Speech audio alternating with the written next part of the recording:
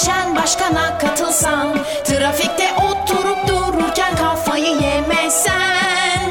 Ah bak bakalım o zaman, neşeli geçiyor mu zaman? Radyolarını açıyor aklını kullanan her insan. Günaydın herkese. Radyo Karavan'da uzun bir aradan sonra, aslında çok da uzun değil ha, ben sana söyleyeyim. Günaydın, 18 Aralık 2023. Aralıktaki ilk programımız. Kanalların arasında eşitsizlik var. Ses kanallarının arasında. O kadın erkek eşitsizliğidir. Şimdi oldu. Lay lay lay lay lay lay lay lay lay lay lay lay lay lay lay lay lay lay lay lay. Param pam pam. Değil mi? İspanyol müziği bu. Bir şey söyleyeceğim. Şimdi o İspanyollar bir Pamflika mı ne bir semt var. Bir şehir hemen var. Hemen kültür. Orada boğayı salıp dolaşıyorlar sokaklarda. Olsun, bu bile kültür bana. Kültürün hiçbir çeşidini istemiyorum. Sanatçısın sen abi. Sanat kursları sana veriyorsun. bırak Allah aşkına ya. Bir şey söyleyeceğim sayın dinleyiciler. Akşam sanatçı, sabah. Mutfakta haza hanımefendi. Yatakta aşçı. Sevgili dinleyicilerimiz, adam alını lan sayın dinleyiciler. Hayret bir şey. Bugün çok pislik kalktım ha. Bundan sonra böyle yerse. Gülen Bey'i versin. Yerse. Ondan sonra. Bir şey söyleyeceğim. Bu aslında ondan sonra kadar bize faydalı. Pamplona, dediğim yer Pamplona. Sen yapar mıydın onu? O boğaların önüne atar mıydın kendini?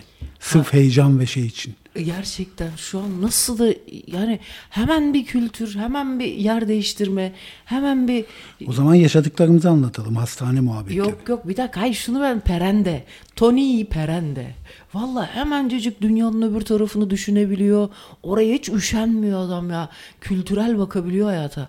Bense mesela ne yapıyorum abi, şuradan şuraya gelene kadar benim için bir alem. Benim için yakın mesafe. İşte ama bir şey söyleyeyim mi sana? Senin gibiler Alzheimer olur da benim gibiler olmaz. Niye? Yalan tabii ki, benim gibiler direkt olur. Sana söyleyeyim 95 yaşında hafif demans başlamış olacak. Ondan sonra biz ha filan böyle, tabii ben o zamana kadar tabii Alzheimer filan olurum bence. Ben kesin öyle bir tipim. Sence? Yani nasıl baktığına bağlı. Sen kafayı çalış ya, çok acayip ha. Sen öyle bir tip değilsin ya. Bak Charlie Chaplin ne demiş biliyor musun? Hayata kısa vade bakarsan bir dram, uzun vade bakarsan bir komedidir demiş. Biliyorsun Charlie Chaplin'in babası 38 yaşında sirozdan öldü. Evet ya. Ve bir kere barın önünde karşılaşmışlar. Sarhoşmuş adam her zamanki gibi. Tanımamış mı? Tanımış, kucaklaşmış. Aa. Ondan 10-12 gün sonra da ölmüş zaten sirozdan. Hadi ya. Tabii Charlie Chaplin babasının peşinden çok fena bakmış. O yürüyüşünü öyle bir kazımış ki beynine. Ondan sonraki film yaşantısında o sarhoş yürüyüşü meşhurdur onun, Charlie'nin zaten. O ne kadar acıyla bakmış ama onu sonradan komediye çevirmiş. Ay o çok kötü bir şey ya. Adamcağız her yaptığı Acıdan komedi üretmek mi? Yani her yaptığı komiklikte acıyor, canı acıyor. Demek ki acımıyormuş. Acıyordur. Ya acıyordur da nasır bağlıyordur. Evet, burada tebrikleri kabul ediyoruz. Ne güzel şey sesinizi canlı duymak. Ha şöyle adam olan, ha şöyle ne oluyor? Öyle. Ha bu arada biz hastanede yatarken Mayıs'ta yolladılar. Ne iyi çocuklar var. Allah, onlar ne iyi analar babalar doğurmuş ya. Ya nasıl insanlar var aralarında ya. Hastanede güzel para geldi ama. Ama çocuk bir hastane parası ödendi. Allah sizi inandırsın. Of, böyle bir şey. Bu arada sigortalıyız bir de. Ha sigortadan, ama bir şey söyleyeyim, çok bir de iyi olmasak. Doktora denk geldik. Abi hiç söylemiyoruz ya, bir radyo, ikimiz de emekliyiz, ben ev hanımıyım. Abi hiç dengeleri bozmaya gerek yok. Sen neysin, ne ayaksın, işte radyo böyle hani, bunlar yavşak zıp çıktılar filan. Hiç öyle değil abi. Biz de direkt Tohtur Bey öyle. Ya benim bu hastane olayında en çok korktuğum neydi biliyor musun? Olası bir hemşire Ayça Şen savaşı. Yok abi. Allah'tan olmadı öyle bir şey. Hay şöyle. Bir dakika. Bazen yaklaşıldı kıyısına da. Ay şimdi sanacaklar ki ben kıskançlıktan falan, öyle değil. Küçücük gencecik çocuklar bunlar. O değil de ben genel olarak şimdi beni konuşturmayın. Ya bir abi, hemşireler birliği çok sağlam olmasa konuşacağım şeyler var. Abi şöyle konuşayım genel olarak. Şimdi bizim çok sevgili kıymet abi, nereden tutarsan şu dönemde bence konuşmayacağımız konu. Bir şu götü bir sağlam alalım da. Şu dizim amına koy, şu dizi bir düzelsin de yücelsin diyecektim. Abi bir dizdir gidiyor hayatımızda ya. Dizim var dedikleri şey. Keşke ben zamanında... Olanı bir anlatalım istiyorsan da millet de bilsin. Keşke zamanında karılar hep dizim var, akşama dizim var diye. Benim meğersem dizim niye yokmuş? Çünkü burada bu kadar bir diz varmış. Bir de böyle görseniz canavar gibi bir şey. Böyle bu kadar şiş. Sanki böyle bir şey, çekiç başlı balina vardır. Değil mi? Çekiç başlı köpek balığı mıydı? Abi aynı ona benziyor dizi herifim bir de. Değil mi? Böyle bir sardılar ettiler falan, böyle bir çeşit böyle bir yaratık gibi oldu. Ay yazık kız. Günah mı böyle söylemek? Ben o işlere bakmıyorum, günah işlerine. Benim sesim kısıkmış, onu biraz aç da. Ne kadar nifakçı insanlar. Ya ben kendi sesimi açmışım. Yok senin sesin biraz kısık diyor. Ama belki de genzimden kısıktır. Hani sesim kısıldı denir ya. O surunun kesilmediğine siz dua, kesildi de bu gelmiş hali. Şimdi bak, olayı kısaca bir özetleyelim istiyorsan. Neler oldu yani bu son 9 ayda.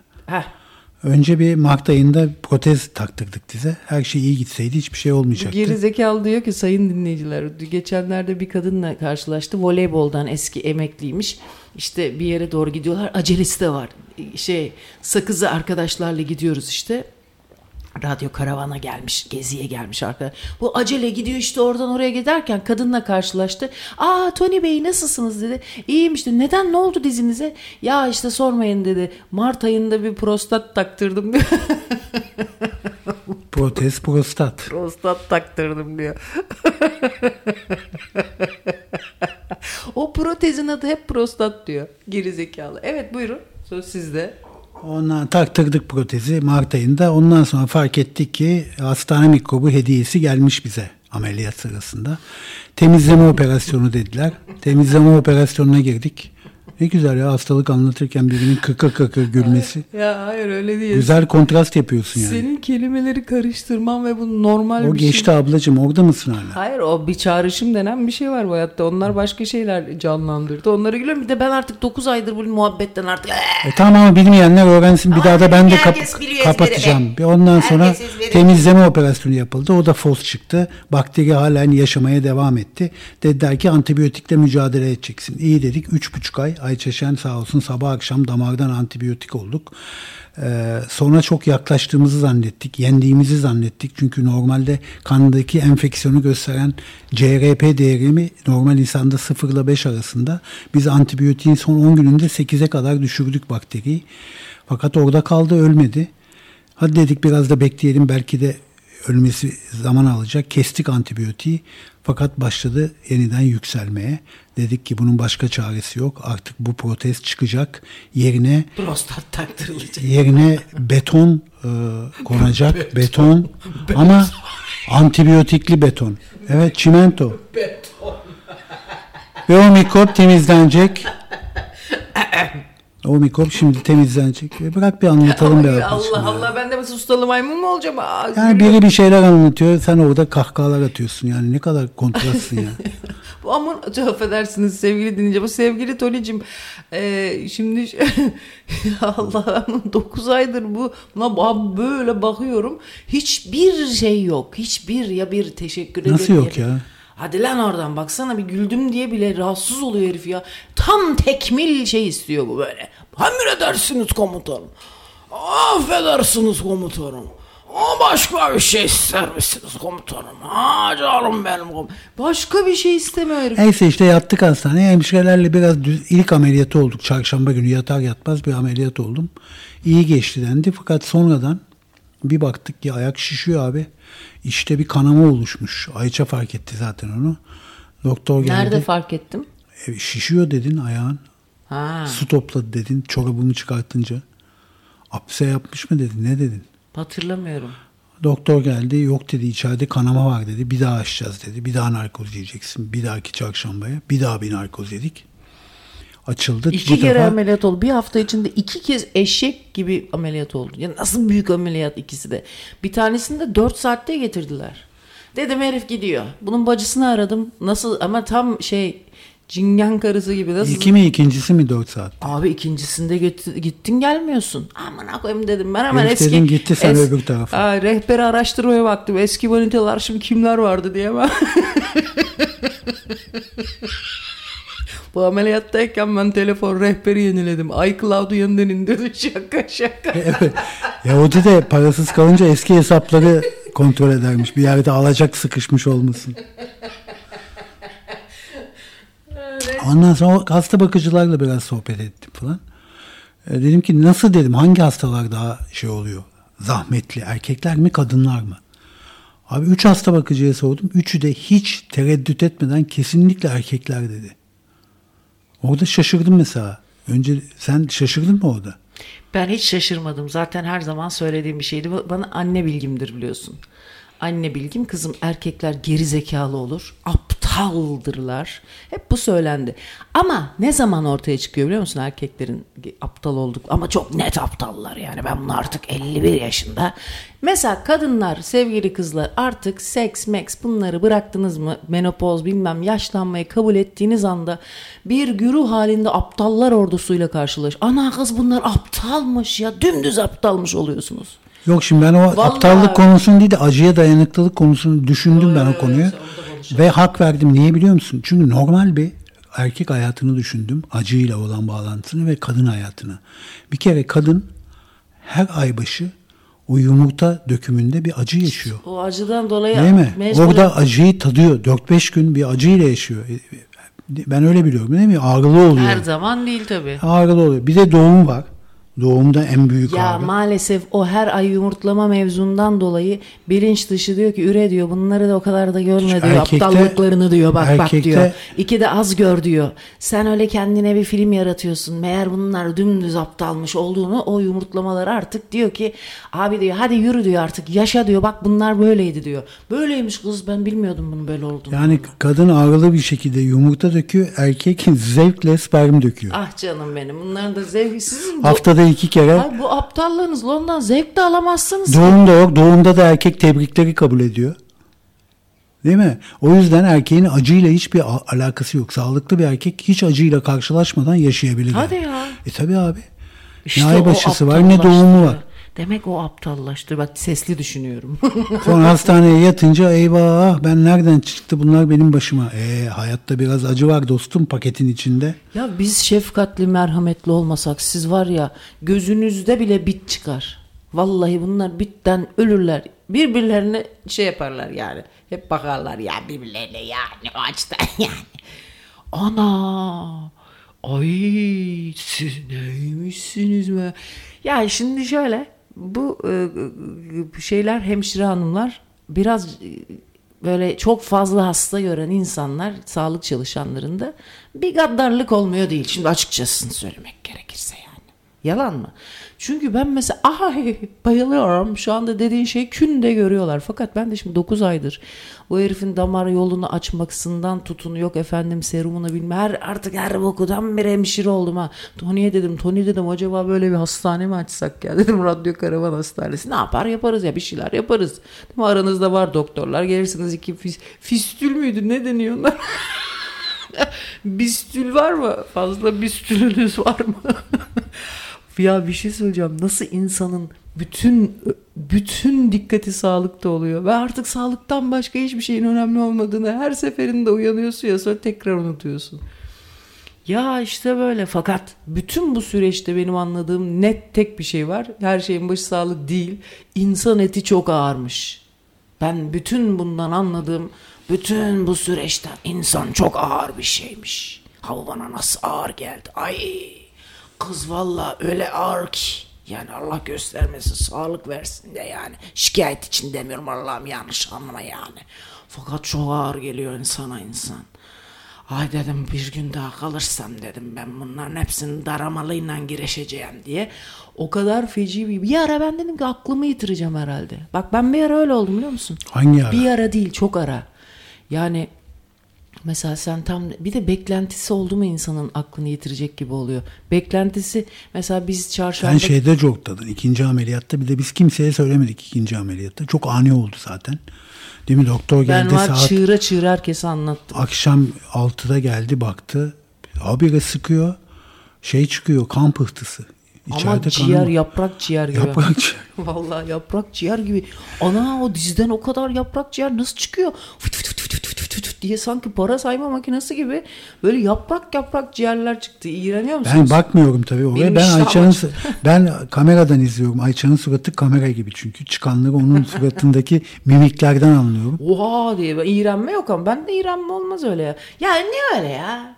Bir kan gerirler yok iğrenmeler. Ne alın. Allah Allah. Yok ya. Prens üçüncü şarj. Ne oluyor lan 14. Louis musun? Herhalde ne iğreniyorsun? Allah'ın çobanı. Ben o kadar gıcık kaparım ki böyle şeyleri bakıp da iğrenenlere Toni. Ama gaddarlaşmayacaksın. İşte maalesef o işle uğraşıyorsan biraz gaddarlaşıyorsun. Ya daha doğrusu alışıyorsun. Alışmak biraz gaddarlaştırıyor mu insanı? Empatiyi kesmeye. Hangi biriyle başa çıkamazsın abi. Her acıyı sonuna kadar yaşarsan ne olacaksın? Empatiyi yitiriyorsun bak belki de. Ama oraya mesleki ahlak diye bir şey var mı? Mesleki ahlak diye bir şey var mıdır? Var tabii. Savaşta bile ahlak olması lazım. Savaş kuralları var. Gerçi kimsenin gözeti yok. Savaşın ahlakı olur mu ya? Var tabii. Savaş suçu diye bir şey var abi. Savaşta bile her şeyi yapamazsın. Ya ne demek savaş? Fakat sabahleyin çok güzel bir şey söyledi Toni. Şimdi benim böyle çok yakın arkadaşımmış gibi bana aman ya Rabbi nasıl yakın konuşmalar. Ben de harbiden birisi bir yakınlık gösteriyorsa çok yürekten söylüyorsa ben de sonuna kadar çok yakın hissederim. Ya ben yalan dolan yoktur bende. Biliyorsunuz onu tek özelliğim. Bu hayattaki tek özelliğim yalan dolan yapmam. Yani bildiğim kadarıyla yapmıyorum. Ondan sonra yani yaptığım yerlerde de söylüyorum. En azından öyle bir yalan dolan yapmıyorum. Fakat abi mesela birine ben çok yakınlık gösteren bir insan değilimdir öyle. Fakat birinden çok fazla yakınlık geliyorsa da hakikaten onun gösterdiği yakınlıkta inandırıcıysa onu o kadar çok severim ki. Yani fakat işte onun... İşte bak orada Oscar Wilde'ın o lafını hatırlayacaksın. Benimle aynı fikirde olanlar beni hep şüphelendirmişlerdir der. Ne alakası var? Yani beni hep böyle destekleyenler de seni biraz şüphelendirsin. Yok destekleme manasında söylemiyorum. O kadar yakınımmış gibi söyleyip. Abi bir kere beni aramadı mesela bu durumda. Bütün dinleyici arkadaşlar aradı. Mesela o kişi aramadı. Ondan sonra mesaj da yazmadı. Haberi yok çünkü. Babayı yok. Yazdım canım. Gruplarımız var. Yazdım gruptan. Herkes biliyor. Ondan sonra Toni'ye yazmadı o kadar Toni'yi seviyor atıp tutuyor. Boş ver ya. Hayır. Ben de dedim ki Toni dedim onu ilk gör bak mahalle karılığı şöyle bir şey. Hiç o sırada onu hiç tartamıyorsunuz. Dedim ki ama ben onu görünce nasıl kendimi mahalle karısı Toni'nin söylediği lafla aniden böyle şey gibi hapishanede üzerine sanki dev gibi o ışık tutulmuş götü açıkta kalmış kaçan suçlu gibi hissettim. Şey dedim o sırada ama ben onu dedim gördüğümde hani diyecektim öyleyken böyleydi filan. Toni de durdu dedi ki Ayça yapma böyle bir şey söylenmez dedi. Ne dedi? İnsana kaçış yeri neydi? Bir kaçış yeri bırak. Öyle bir sert bir laf edersen kaçacak yer kalmıyor. Kaçacak yer değil de söyleyecek bir şey bırakmıyorsun dedi. Evet. Bu ne kadar ahlaklıca bir düşünce ya. Çünkü o arkadaşı silecek mi? Silmeyeceksen onun da kaçacağı bir yeri ona rezerve et. Hırsız bile evine kadar kovalanmaz demişler ya. Bu müthiş bir şey geldi sabah. Bunu hemen radyoda anlatmam lazım dedim. Çünkü bak bu o kadar bende varoluşsal bir yere parmağını bastın ki benim için insan ilişkilerinde tamam sevgi çok önemlidir ama olumsuz bölümlerinde sonuna kadar en son lafı söylemektir. Ve kendimi bu konuda o kadar mahirleştirdim ki bir laf ederim mahzun ederim dediğim şey. Bu münazarada insan ilişkisine dair olumsuz durumlardaki münazarada öyle bir laf ederim ki Toni bu maalesef anneannemden geçme bir son nokta. Abi o son nokta işte ben çok önemli sanırken sen benim hayat amacımı diyeceğim neredeyse. Ama kendimi çok ustalaştırdığım bir yeri abi açtım. Yani resmen 2. ameliyat dedikleri şey oldu. Ben şimdi ne yapacağım abi? Buranın yerine çok özel bir şey koymak lazım. Burası çok özel bir yerim. Yanlış yunluş olduğuyla karşılaştım. Ne koyacağım buraya? Yani ben ben sonuna Doğrusunu kadar koyacaksın abi, o lafı edip o sırada geçici olarak egoyu rahatlatmak yerine diyeceksin ki bu benim kaç yıllık arkadaşım, burada bir hata yaptı ama bu yüzden de onu silecek değilim, o yüzden de bütün kapıları kapatacak bir laf etmeyeceğim diyeceksin. Ya da göze aldıysan bütün kapıları kapatmayı, çok kötü bir şey yaptıysa bu da olabilir. Ya çok kötü bir şey. He. Onu soracağım. Mesela hiçbir kere bile tamam, açmıyorum genelde telefonları, tamam mı? Ben böyle ne yapayım, herkese aynı şeyi anlat. O ne ya? Yani bir de çok fazla görüşmüyoruz. Arıyor. Kardeşim, belli ki çok fazla görüşmüyoruz. Bir mesaj at. Ayça, geçmiş olsun. Niye benden detayları sanki Müge Anlı'nın programındaki gibi istiyorsun? Yani bunları azıcık görebilmek lazım. Açmıyorum abi. Hani mesela buradayız, biz aylardır buradayız. Hiçbir şekilde kimseyle irtibat kurmadığım insanlarla ben onların telefonlarını açmıyorum. Duymadığım da olabiliyor bak. Duymuyorsam ayrı bir şey. O sakın yanlış arayıp da açmadıysam bir şey yapın, kontrol edin bakalım. Yakınlık ilişkimiz ne kadar? Herkesle bir örnek olarak bunu veriyorum. Ama yani çok da fazla yakın değil, arıyor. Ben senin magazincin miyim oğlum? Yani Evet, devam ediyoruz Sayın Başkan. en son nerede kalmıştık tam olarak? Masaya hiç dokunma. Sanki masaya benim yüzümden oluyor bak. Her şey benim yüzümden. Yok be abi, bir ikaz yapıyorum o kadar. Evet, bu işlerde ne oluyor, böyle insan kötü bir duruma düştüğü zaman ya da düşmediği zaman, atlattığı zaman, ucuz atlattığı zaman Türkçe'de bir deyim var, biliyor musun o deyimi? Verilmiş sadakamız varmış. Ben de kefeni yırtmak diye diyeceksin sandımıydı. Öyle de bir laf vardı, biliyorsun değil mi? Kefeni yırttık. Evet, peki bu deyim kime yarıyor en çok mesela? Verilmiş sadakamız varmış deyimi kime yarıyor? O kadar doğru bir söz ki o ya. Doğru mu? Şöyle bir çıpa atıyorsun Toni. Mesela böyle birine bir kıyak, ufacık ya. Önemli değil, orada niceliğe bakmıyor. Ruhsal düzen. Orada niceliğe bakmıyor. O sırada içinden gelerek az da bir şey olsa, hani şöyle bir 10 kağıt ver. İzmirli'de yok mesela, böyle bir 10 kağıt falan çıkarıp bir bahşiş kafası. İzmirli'de daha az diyeyim. Yok değil de. Onlar da başka bir yerden bir şey yapıyorlar Toni. İzmir o kadar Osmanlı değil, biliyorsun. Bu Osmanlılık kültüründe var biraz bu. Mesela ben İstanbul'da bayağı gördüm, belediye bayağı hoparlörlerle dilenen insanlara yardımcı oluyor. Birçok metro istasyonunun girişinde hoparlörlerde dilenen insanlar var. Para isteyenler, ameliyat oldum bilmem ne yapan ve buna bayağı sistemli bir şekilde.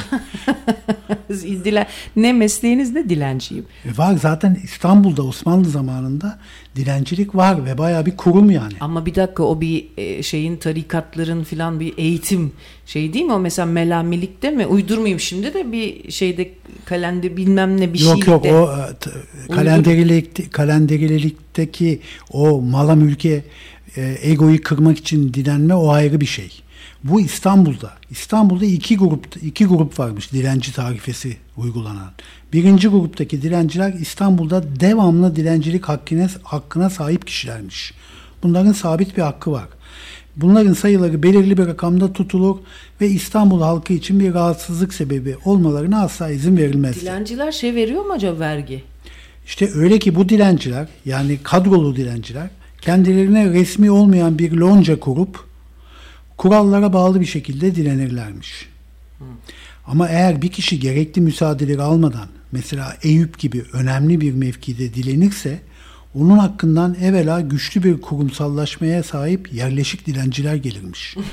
Hani o korsan taksicileri döven taksiciler gibi. Evet. Ya sana bir şey söyleyeyim. Çok acayip bir sistem dönüyor orada da. Ben seni hastanede ameliyat ettiklerinde uyuyordu sabahları. Ben de arada bir hava alma amaçlı şöyle bir Bostanlı'da yürüyüş yapıyordum. Orada benim çocukluğum geçti. Daha doğrusu 3 senesi geçti. Ve orada arkadaşlar, ne kadar manyak bir değişim var ya. Fakat o kadar çok değişmiş ki. Yani kesinlikle tanımazsın ama öyle bir zihninin haritasında, navigasyonunda öyle bir yer etmiş ki Resmen Toni, alakasız olmasına rağmen hiçbir şekilde bilemem. Fakat dedim ki bir dakika ya, buradan bir gireyim bakayım. Şu ikinci sokak benim yaşadığım sokak olmalı dedim. Hiçbir şey aynı değil. Ne binalar aynı, ne dükkanlar. Fakat havası öyle. Aldığı rüzgar mı? İklimi, kliması mı? Öyle bir şey var. Orada hakikaten ikinci sokak oturduğumuz sokaktı. Ve ben hayret ettim. Ya bıraktığın zaman kendini gidişata, hiç bak direnmeden dedim ya bir dakika, orada direnecek bir şey yok ki, iddialaşacak hiçbir şey yok. Dur bakayım şuradan gideyim, ikinci sokak mıydı? Hakikaten orası çıktı. Çok tuhaf. Neyse işte yürüyüşlerde pazar günü dilencileri galiba farklı. Çünkü pazar sabahı kimse sokaklarda yok. Bir tane yaşlı kadın, bir tane adamcağız vardı. Çok sempatik, gülüşlü, cingen adam belli.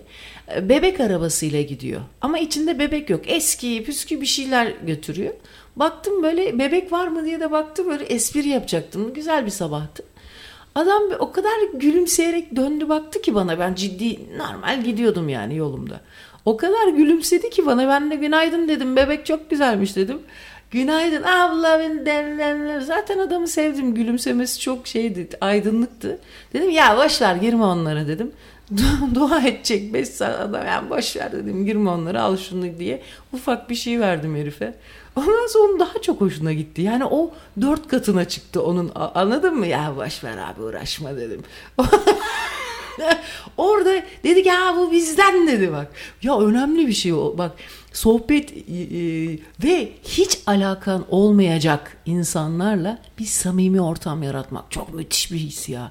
Hatta buna tasavvufta define-i viranede ara derler, biliyor musun Toni? Hakikaten öyle. İnsanın hiç dokunulmamış kendi taraflarına, kendi arsalarına diyeyim, sizin anlayacağınız dille, kendi topraklarınıza, kendilik topraklarımıza değebilmek için galiba hiç daha önce bilmediğimiz topraklara bakmak, o yüzden gezer değil mi? Nedir Evliya Çelebi? Niye abi, herif her şeye gidiyor, yazıyor, ediyor. Bak evliya ne demek değil mi? Allah'ın sevdiği kulu falan, o tip şey çok önemli bir şey bayağı. Evliya gezici demek. Ha, gezici demek ama evliya aynı zamanda da ne demek? Acayip Allah'a yakın demek değil mi? Halbuki bilmem. Öyle evliya o demek Toni. Yani bizdeki karşılığında evliya dedim mi aman ya Rabbi, uhrevi. Görmüş geçirmiş. Ama işte biz onu ruhani olarak çok manyak bir şey görüyoruz. Yani çok keramet gösteren insanlar gibi şey yapıyoruz. Bizde feci bir şey var, tınısı var evliya lafının. Halbuki evliya gezen demek. Evliya Çelebi geziyor, dünyayı görüyor. Niye biliyor musun? Çünkü galiba şunu anlıyorum ki abi, ne kadar çok gezersen, ille bu coğrafya olarak gezmek değil, alakan olmayan insanlara dokunmak, toplum insan ilişkisi o kadar mühim bir şeymiş ki abi. Ya bir şey söyleyeceğim, bu ezalar filan.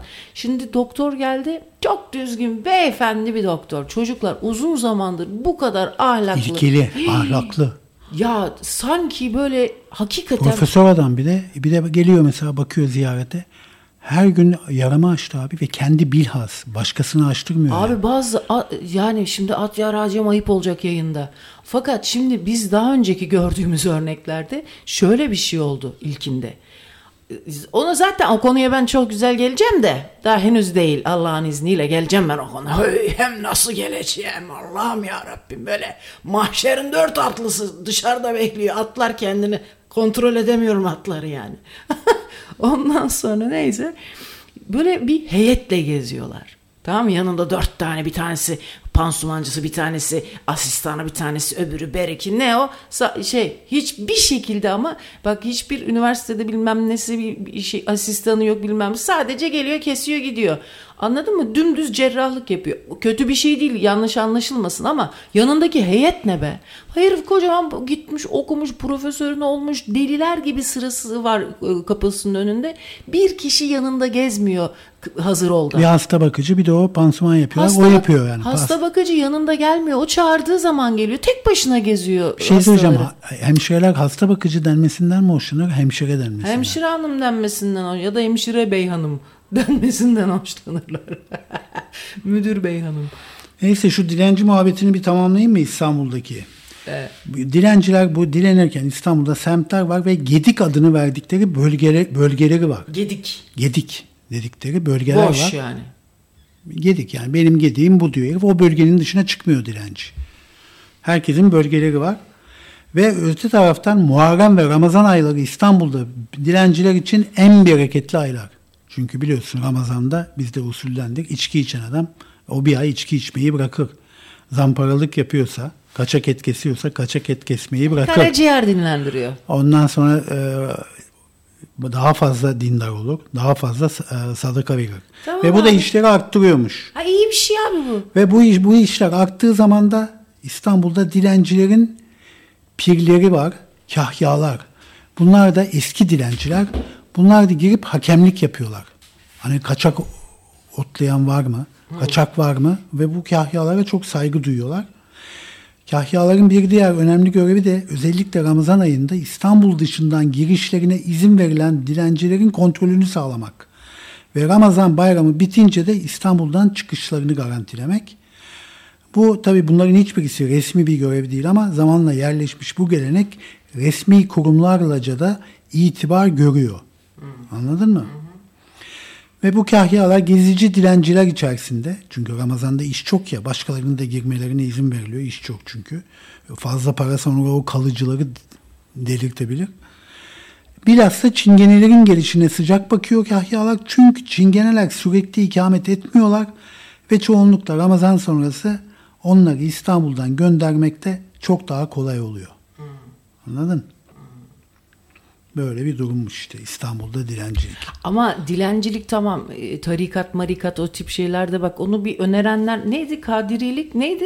Sen söylüyorsun arada. Kalenderilik. Ha, kalenderilik. Hiç anlamam öyle şeylerden de. Şimdi bu egonu yenmek için önce bütün Budistlere de gitsen, rahiplere de gitsen, ona da gitsen, buna da gitsen.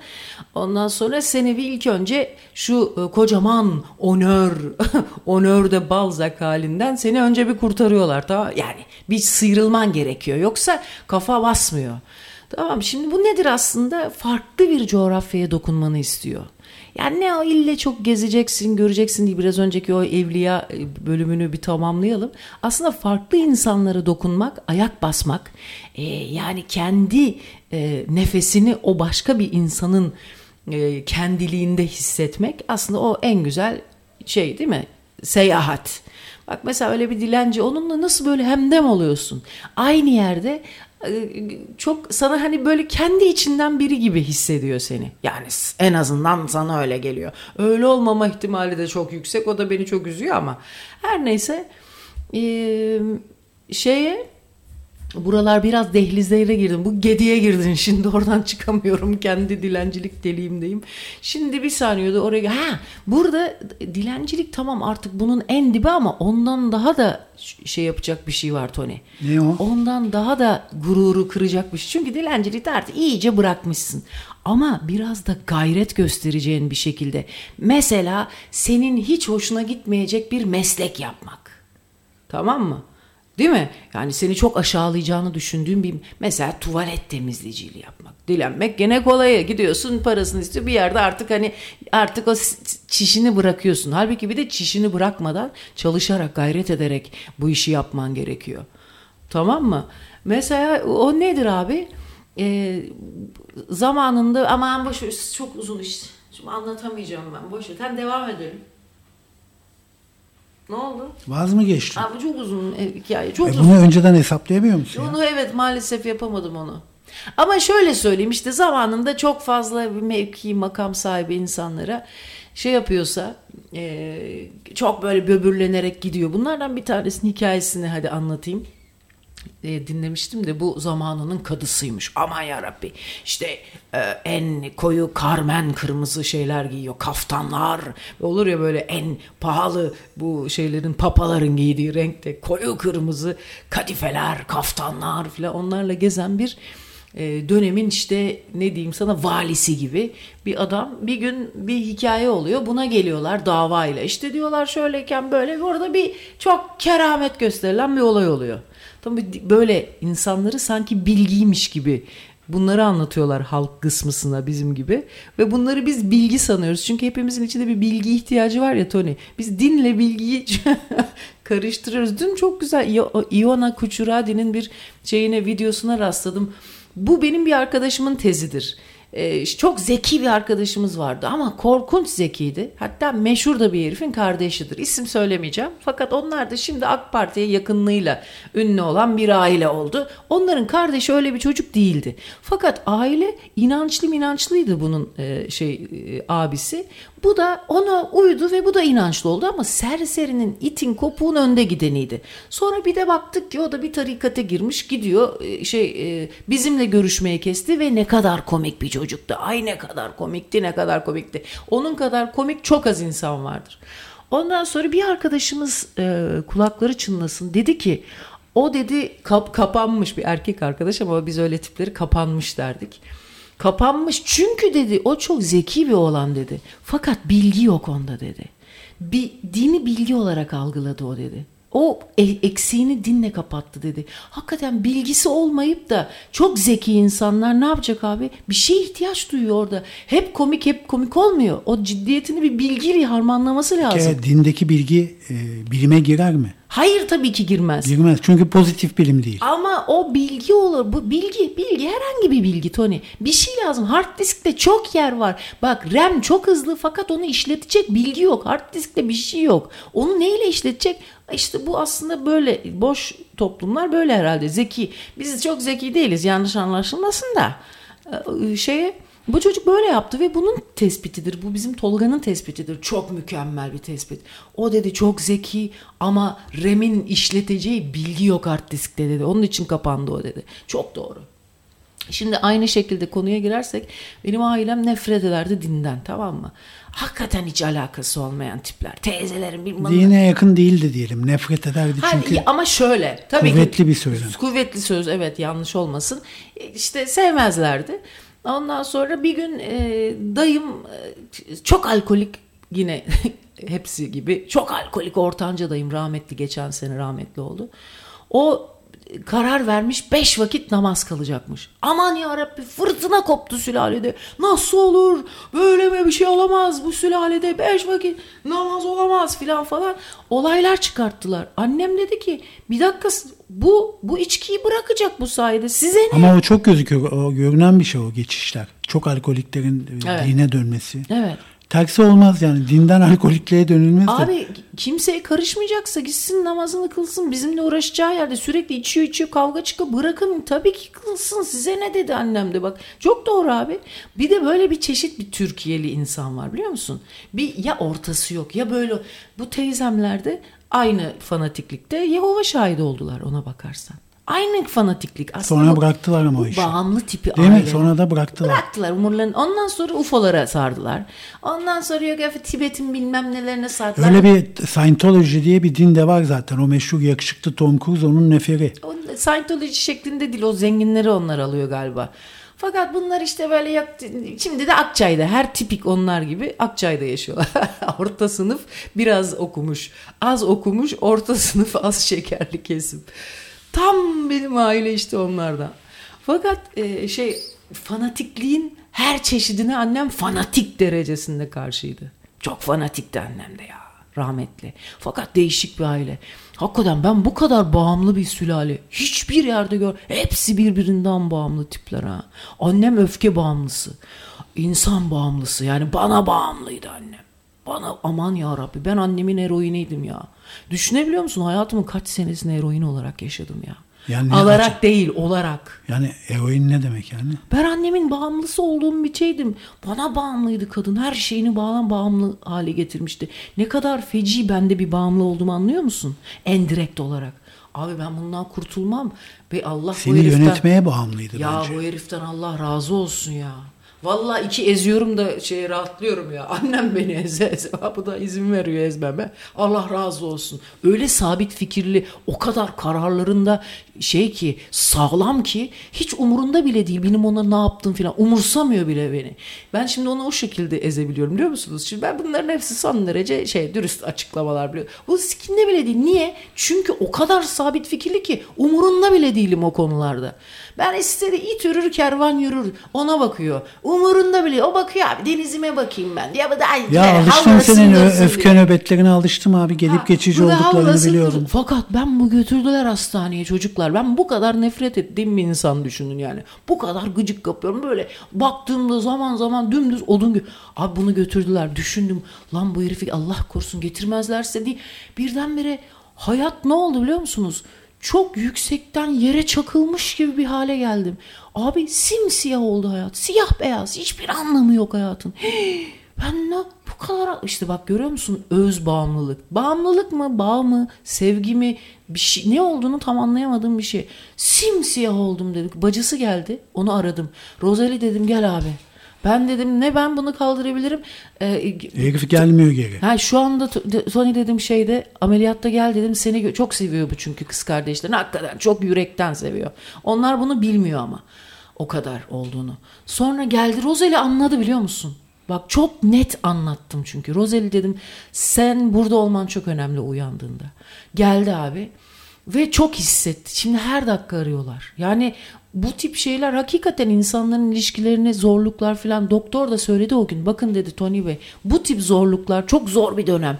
Doktorların en korktuğu şeymiş dedi, bu. Psikolojik bir destek hapı ister misiniz dedi. Evet. Çünkü bayağı şimdi tek bacak basmıyor.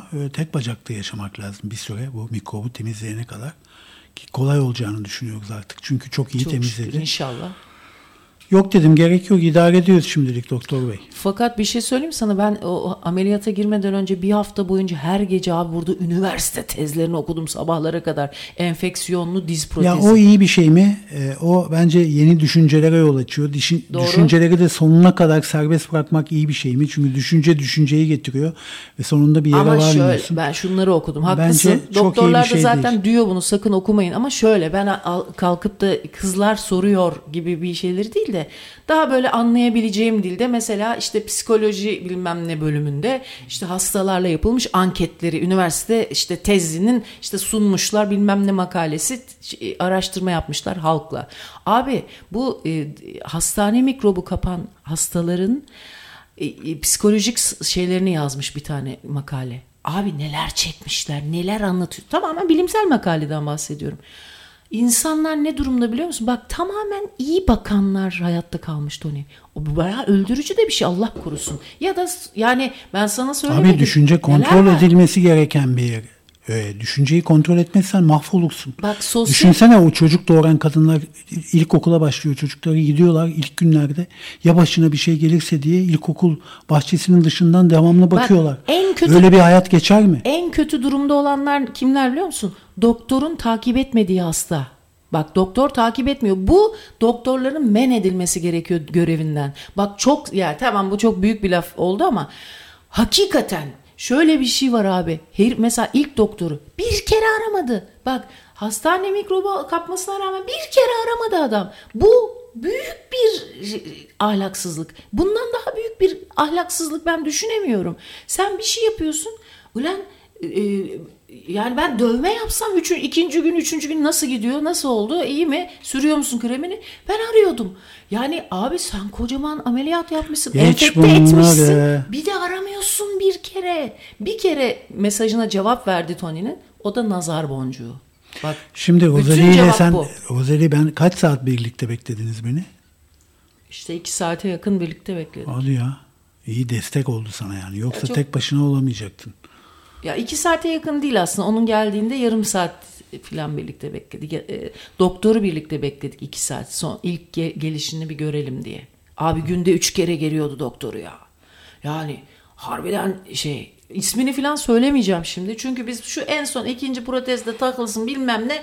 Artık Allah razı olsun, ayakta alkışla. İnşallah öyle onları bir görelim de ondan önce. Aman abi. İşte böyle.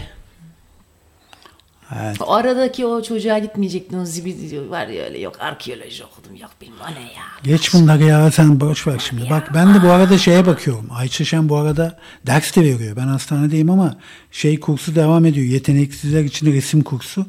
Akşam oralarda Michelangelo, Leonardo, bir ara doktor geldi, Leonardo da Vinci'nin şeyini okudum dün dedi. Altın oranını okudum dedi. Bir şey söyleyeceğim, yalnız bu ne yaptı? Ben bu arada atölyeye devam ediyorum hastane odasında. Bu arada kalkıyor işiyor böyle şarıl şarıl şarıl şarıl.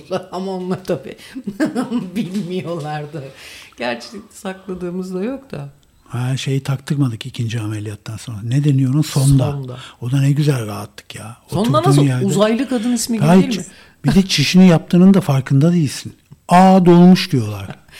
Kim yaptı bunu? Evet, sen yaptın, farkında değilsin. Dinleyici bunları niye dinlemek zorunda kalsın ki? Pardon da senin Abi onların da dedim belki geçmesin de yolu hastaneden geçer, bitkili olur. Aman Allah korusun ya.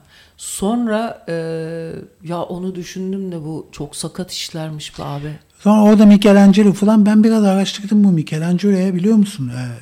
1534'te Papa 3. Paulus, çok meşhur olmuş Michelangelo. Davut'u yapmış zaten. Kaç yaşında yapmış Davut'u biliyor musun? O 5,5 metrelik heykeli. Kaç? 26 yaşında meşhur olmuş abi. Hadi ya. Davut'la. Öyle bir başyapıt çıkarmış ki. Yani erken tanışmış ün ve şöhretle. Ve 3. Paulus demiş ki sen şimdi demiş son yargılamayı yap demiş. Sistina Şapeli'nin arka duvarına. Son yargılama ne demek biliyorsun? Kıyamet demek. Biliyorsun kıyamet günü dindarlar ona inanıyorlar ki Hazreti İsa gelecek ve herkes ayaklanacak. Ölüler de diriler de herkes yargılanacak ve orada hepimiz hesap kitap kesilecek. Cennet cehennem yollanacağız. Bunu yap demiş buna. Tamam, bu da oturmuş abi. 6 sene boyunca çalışmış. Öyle bir resim çıkmış ki ortaya. Resmin içinde 360 kişi mi ne var abi? 360 kişilik bir şey. Solda cennete gidenler, sağda işte gidemeyenler, aşağıda kalanlar, yok boru çalan melekler, biliyorsun o İsrafil. O korn, ne deniyor ona? Borazan çalan işte. Kıyamet gününün geldiğini şey yapan. Orada herhalde dünya artık terk ediyoruz dünyayı. Niye abi? Mesela borazanla niye haber veriyorlar? Megafonla haber. Dikkat dikkat, biraz sonra dünyamız yok olacaktır. Şöyle insan gibi bir melek yok mu abi? Niye megafonla söylemiyor da bize boru çal, bir sembolizm. Baba artık yani sembole ne gerek var? Her şey zaten bitiyor. Bir kere de açık ol be abi. Hani ben Allah öyle derim mesela ben olsam. Neyse, bu tablo bitmeden 3. Paulus mortluyor, tamam mı? Papa ölüyor. Yerine 4. Paulus geçiyor. Fakat bu adam da bu tabloya başından beri karşı. Yani son yargılama tablosu ya da kıyamet günü tablosuna başından beri karşı ve diyor ki Michelangelo'ya, pardon ama diyor, sen burada resimde çok fazla çıplak adam var diyor. Fazlaca müstehcen göründüğünü belirterek Michelangelo'dan tabloyu biraz daha düzgün hale getirmesini isteyince Michelangelo'nun cevabı aynen şöyle oluyor. Bakınız diyor, bu küçük bir mesele. Yani adamları giydir diyor biraz. Çok çıplak adam var ve Michelangelo da erkekleri kaslı maslı yapıyor. Mesela orada yaptığı, bu tablodaki yaptığı İsa çok kaslı kalın. Halbuki aynı merhamet heykeli var biliyorsun. Meryem Ana'nın kucağında bir İsa, bir deri bir kemik. Sence hangisi? Bak aramızdaki tek Hristiyan sen sayılırsın. Yani bizim, değil mi? Sence nasıl o İsa? O merhametteki gibi bence, bir deri bir kemik. Kız yine be. Ben çok seviyorum o çocuğu. Yazıktır. Diyor ki bakın bu küçük bir mesele diyor sevgili Papa diyor ve kolaylıkla halledilebilir. Ama önce yaşadığımız bu dünyayı uygun ve yaşanılır bir hale getirirseniz sonra da ben de bu tablo kendiliğinden uygunluğa girecektir zaten. Yani önce sen dünyayı düzelt diyor ki ben de tabloyu düzelteyim diyor. Dünya böyle diyor, yemiyor yani. Sonra da Papa odadan çıkarken arkasından yemiş diyor mu kendi kendine? Yemiş. Ay bu tam Hanzo ya. Sevgili Hanzo dinleyicilerimiz, programımız bütün hızıyla devam ediyor. Özlemiş misin radyonu? Özlemişim ya.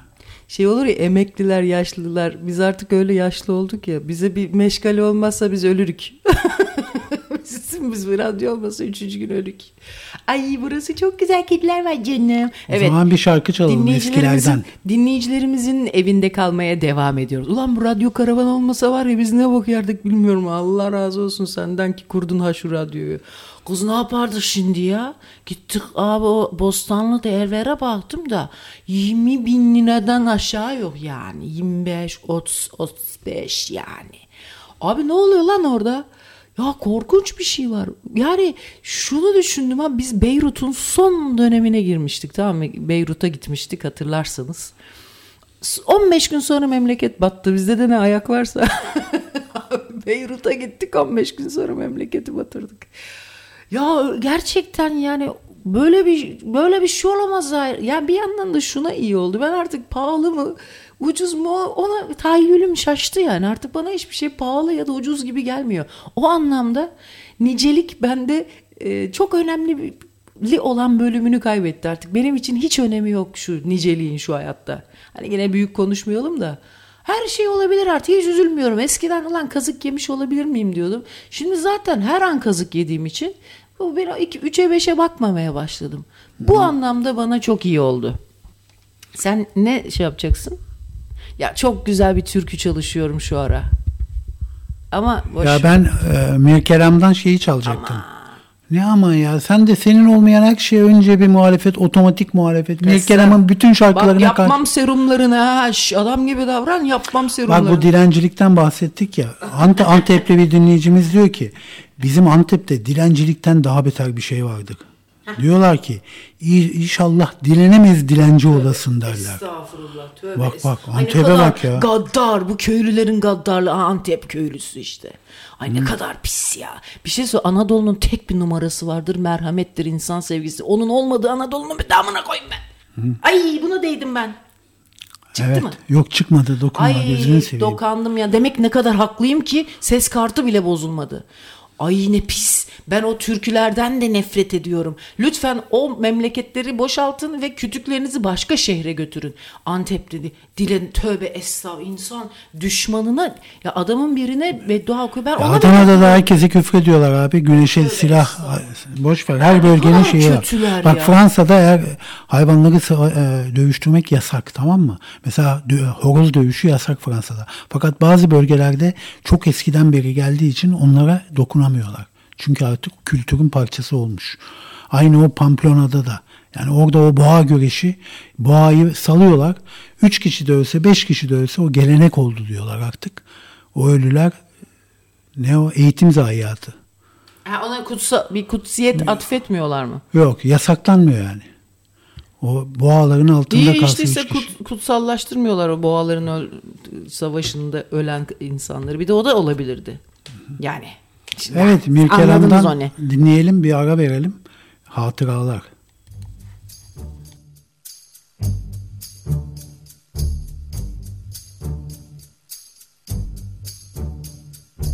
Geçip giden zamanları bir yerlerde bulsam,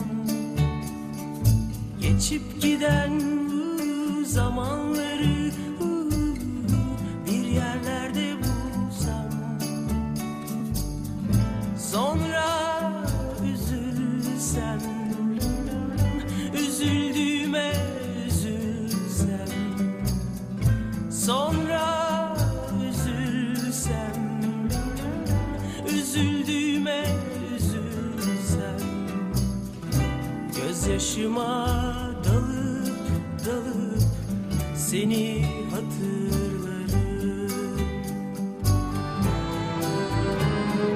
Geçip giden zamanları bir yerlerde bulsam, geçip giden zamanları bir yerlerde bulsam,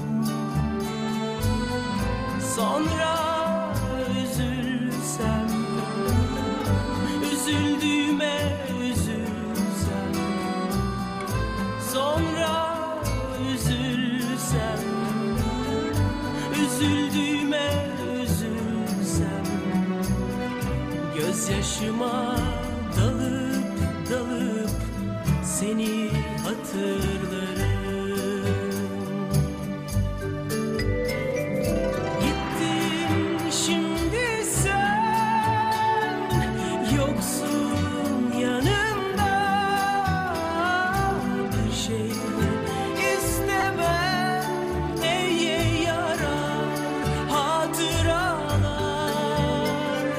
Gittin şimdi sen, yoksun yanımda,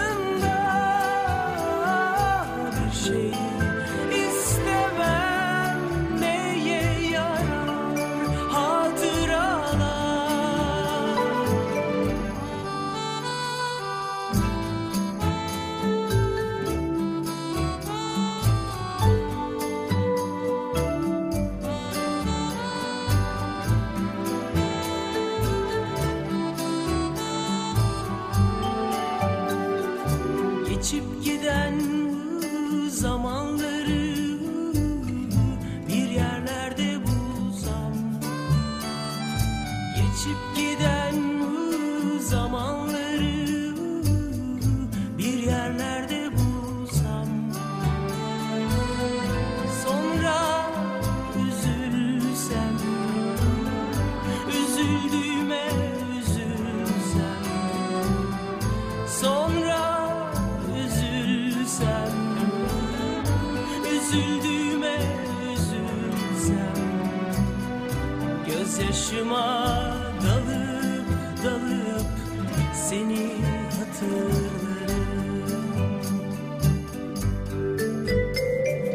Gittin şimdi sen, yoksun yanımda, bir şey istemem, neye yarar hatıralar. Gittin şimdi sen, yoksun yanımda,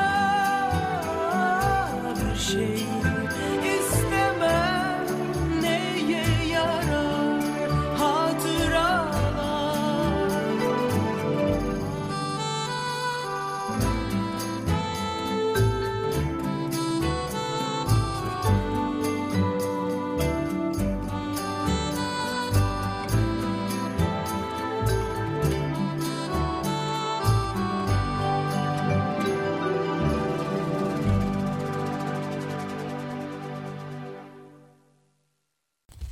Hop, lastik top.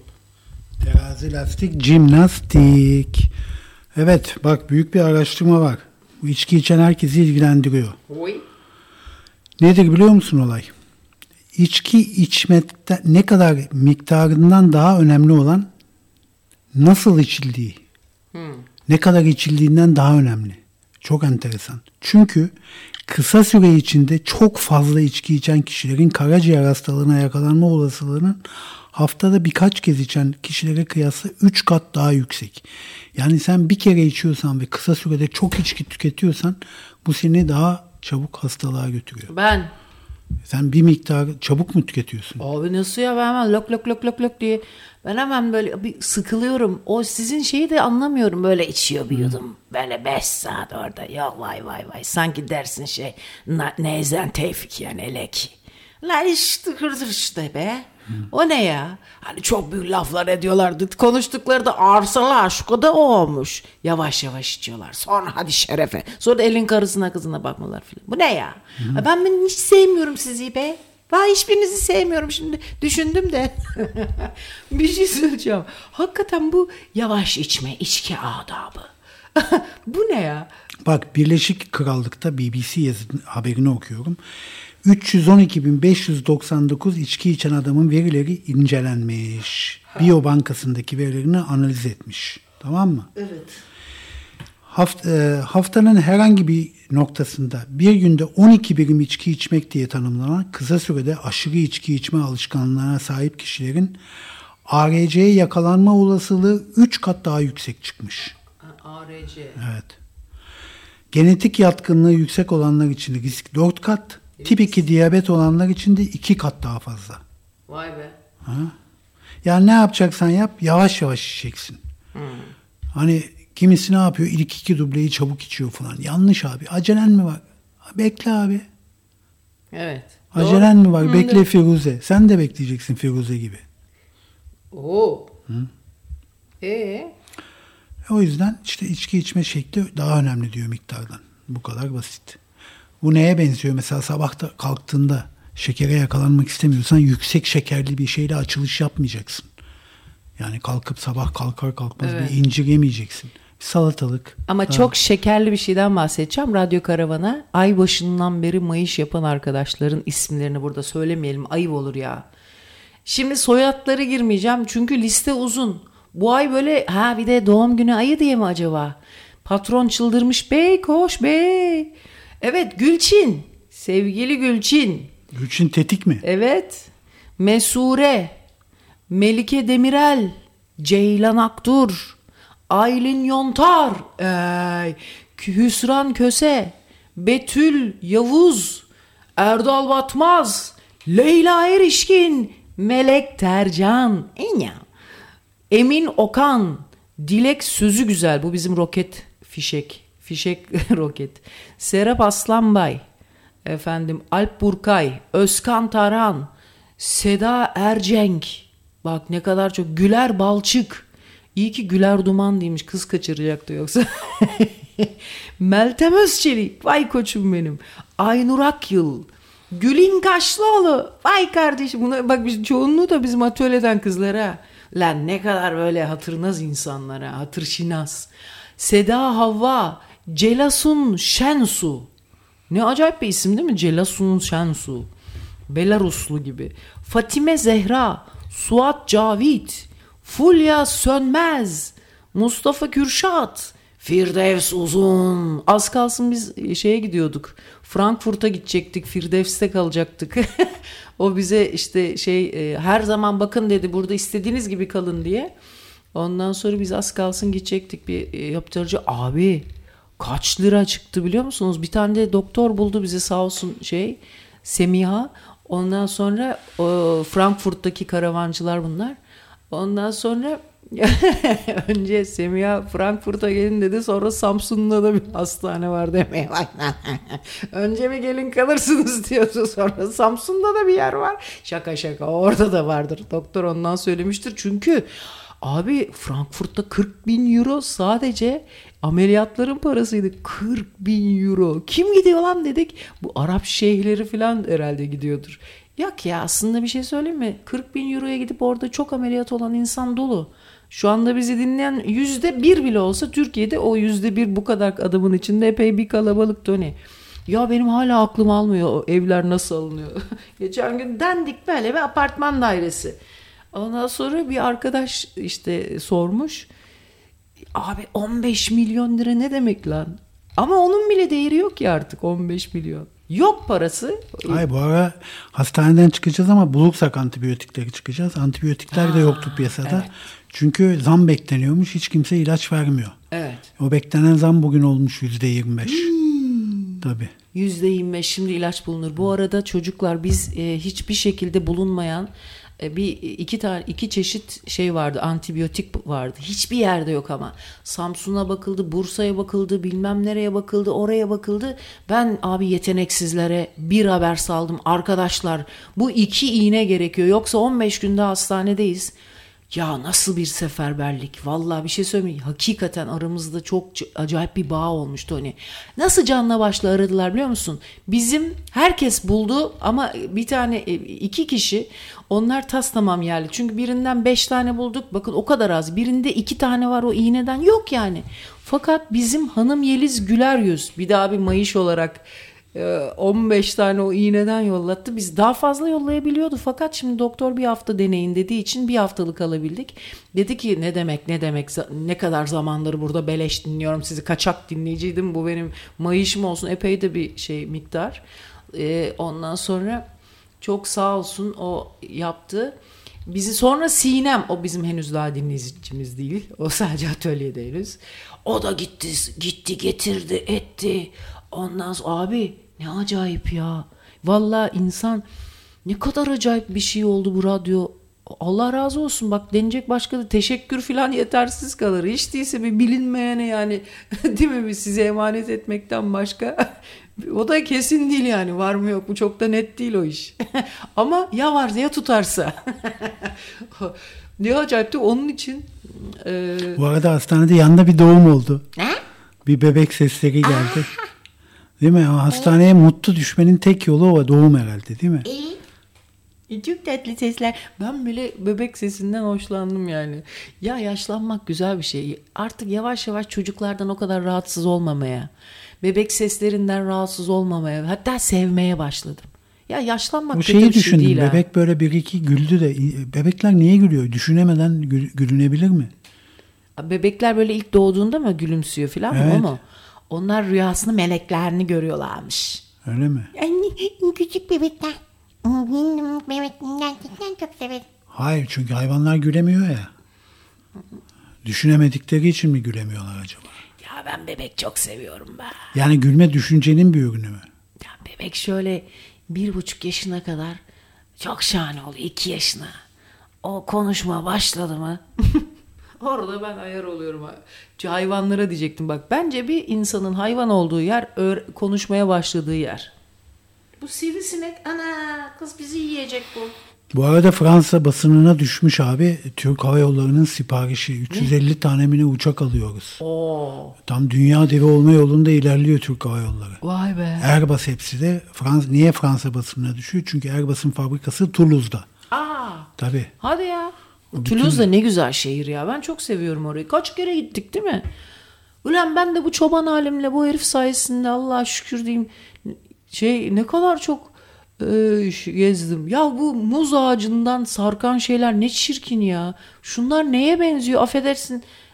Yani şeyden bir şey karıştırmak istemem ama baksana ne acayip bir şey. Çok güzel, çok sempatik bir ağaç. Palmiye Bak çok olsun. acayip bir şey olmuş. BBC haberi bu. 6 yıl önce İspanya'ya tatile giden bir çocuk 11 yaşındayken büyük annesi ve büyük babasıyla tatile gidiyor. Ve İspanya'da kayboluyor abi 11 yaşında. Kaç yaşında bulunuyor? Şimdi bulunuyor. Kaç sene sonra? 6 sene sonra 17 yaşındayken. Ay ne diyorsun sen Evet. ya? Aile o kadıncağız bütün saçlar beyazlamıştır. İspanya'da kayboluyor dedeyle ve ninenin yanında. Ve şimdi Fransa'nın güneyinde bulunuyor. Ne yapıyormuş o çocuk? Niye 11 yaşına kadar dememiş, konuşmayı mı bilmiyor bu eşşoğlu eşeğin evli. Annesi dövmüştür. Benim öyle bir şey oldu mu? Düştüm mü annem bir de bana kızardı. Toulouse'da bulunuyor ve dede gidiyor Toulouse'dan uçakla alıyor onu İngiltere'ye götürüyor. Geberesçe herif onları kaybediyor. O babaanne dedeni göt olmuştur ama. Anneannesi mi bir babaannesi mi? İkisi birlikte ya. Nasıl ikisi birlikte? Hem dünür dünüre mi gezerken çocuğu kaybetmişler? Yani anneannesi mi babaannesi mi diye mi soruyorsun? Yani orada eğer babaanne kaybettiyse anneannenin kaybetmesinden daha farklı bir etkisi var çünkü. Neden? Çünkü babaanne kaybederse onu yolarlar. Anneanne kaybederse çok ağır daha da üzülür. Anneanne de mahvolacağı için. Yani anneanneler bebeklere babaannelerden daha yakın diyorsun yani. Herhalde bizde mahalle karısı kültürü diye bir şey var. Anneannelere daha yakın büyütülürüz. Hepimiz böyleyiz. Babaanneye ama babaanne de rahat eder. Yani doğumda babanın çocuğa anneye göre olan uzaklığı annelere de yansıyor diyorsun. Tabii %98 bebeklerin, torunların cefasını anneanneler, sefasını da babaanneler sürer. Yalan mı? Anneanneler eşyam gibi bakarlar torunlara. Babaanne gelir 2 kere şöyle biraz evde dolaşır çocuğu da. Ya babaanne niye sevilmeyen bir insan çeşidi acaba ya? Ben de mesela babaanne deyince bir soğuk geliyor. Ama ben de çok fena öyle büyütüldüm de. Benim baba yazıklar Allah rahmet eylesin. Ne ağzı bozuk bir kadındı Toni babaannem. Üf! Ya benim baba tarafım cingen mi acaba ya? Babam ayrı ağzı bozuklukta babam bir dünya lideriydi. Yani düşünebiliyor musunuz? Beni oturtup karşısına nasıl küfür çalıştırırdı? Bak kızım şunları söyle bakayım. Söyle. Anaş kimdi? Anaş kim? Aha! Niye böyle bir manyağın tekiydi babam acaba ya? Sonra bir gün bana o geri zekalı. Hakan Sezcim. Sen küfür ediyorsun. Hesabını ele mi geçir? Hadi siktir dedim be. Babam bana terbiye vermemiş. Bu bana verecekmiş. Eşşi olacağın götü boklusu. Kardeşimdir ayrı. Şimdi aynı mahallede kuzen gibi düşünün ya. Hani kuzenine ne kadar ya çok gıcık kaparsın da sonuçta kuzenindir. İşte onun gibi. Öyle ben gıcık kaparım herkese sizi ilgilendirmez. Kardeşlerine insan gıcık kapmaz mı? En çok da kardeşlerine gıcık kaparsın.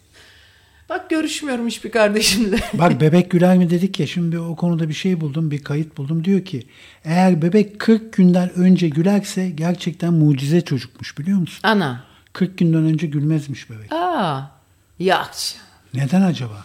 Ruh üfleniyordur. 40 günde acaba bilinç anca mı açılıyor? Yoksa gelinen yerin, yani dünyanın korkulacak bir yer olmadığının keyfine bebek ancak 40 günden sonra mı varabiliyor? Değil mi? Niye gülüyor acaba? Güzel bir söz. Ama gülümseme tabii farklı, biliyorsun. Kahkaha farklı. Kahkaha düşünce ürünü ama gülümseme bence sevgi ürünü. Çok tuhaf. Seninle ilk tanıştığım zaman daha önce görmediğim bir çeşit bakış vardı sende. Öyle mi? Daha önce görmediğim bir çeşit bakıştı. Ben hep tabii Orta Anadolu genetiğinlerinde en fazla Girit'e kadar Avrupa'ya açılabilmiş bir insanım Manita'da. Ondan sonra neyse ben şimdi senin tabii böyle bir Avusturya geni falan herhalde öyle bir garip bir başka bir kuzey bakışı, tamam mı? Ama kıta Avrupası bakışı bu. Allah Allah. Yani ne bileyim öyle Sıcak herhalde. mı soğuk mu? Soğuk tabii ki. Aman ben bu herif var ya bazen öldü sanıyorum. Öyle bir buz kesiyor. Öyle buz gibi bakıyor ki çocuklar. Ay öldü galiba adam diyorum. Vallahi. O mavi renginin donukluğu Aman olmasın? ne bileyim ben be. Bazen böyle bakıyorum arabada, lan diyorum acaba arabada böyle yolda giderken öldü mü adam diye. Ya da mesela yatıyor oturuyor böyle. Gözü açık herhalde öldü diyorum. Ana öyle buz bakıyor. Ondan sonra yani Anadolu'nun insanı biraz sıcak bakar yani. Kız vallahi öldü sanıyorum bazen. Ya ben de hem gözler mavi hem bir de şehla ya. Aman ne bileyim Birlik ben de ya. yok. Gözler arasında birlik de sağlanmış değil. Ha, can yok can. Bir de nereye baktığım da belli olmuyor. Bir de soğuk bakıyorum. Ha böyle dümdüz böyle buz gibi bakıyor. Hiçbir duygu yok. Ondan sonra ana diyorum. Ondan sonra neyse işte bazen öyle oluyor. Bakıyorum ulan öldü galiba diyorum. O kadar ki bu tövbe estağfurullah çok da tekrar etmeyeyim de gene ben çok tekrar etmeyeyim de. Anladın mı? Aa diyorum nasıl oluyor da öyle bakabiliyorsun ya? Ben böyle hani yine baktım mı ya bir öfke görürsün ya bir sevinç görürsün ya bir üzüntü, bir şey vardır yani, bir anlam vardır. Sen de anlamsızlık da değil. Bak anlamsızlığın ötesinde bir şey. Dümdüz. Nasıl oluyor öyle bir şey abi? Neyse ilk tanıştığımızda sen tabii aşıkken Daha radyo karavan yok tabii. Hiçbir şey yok.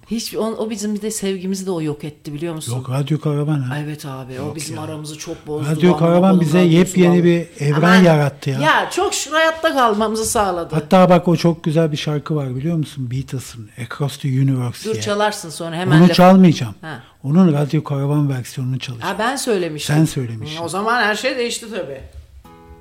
Yeni bir evren yarattı radyo karavan.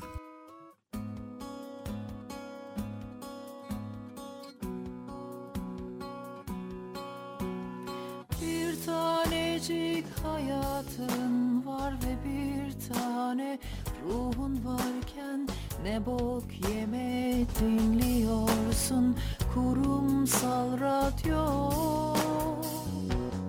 Baban evinde mi gördün böyle sansürsüz radyoyu, kurduk burada aj olsa da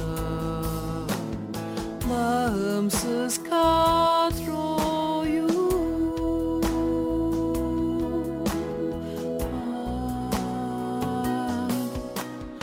Radyo karavan,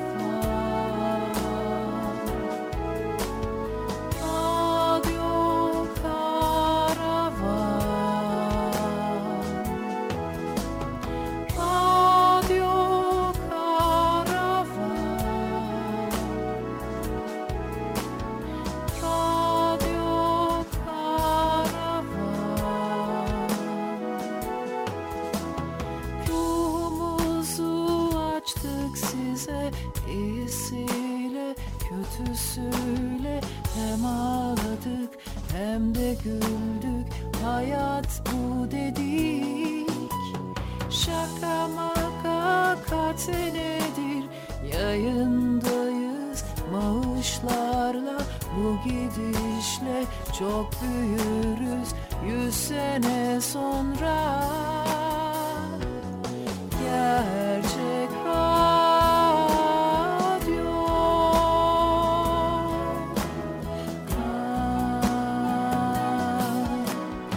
Radyo karavan, radyo karavan,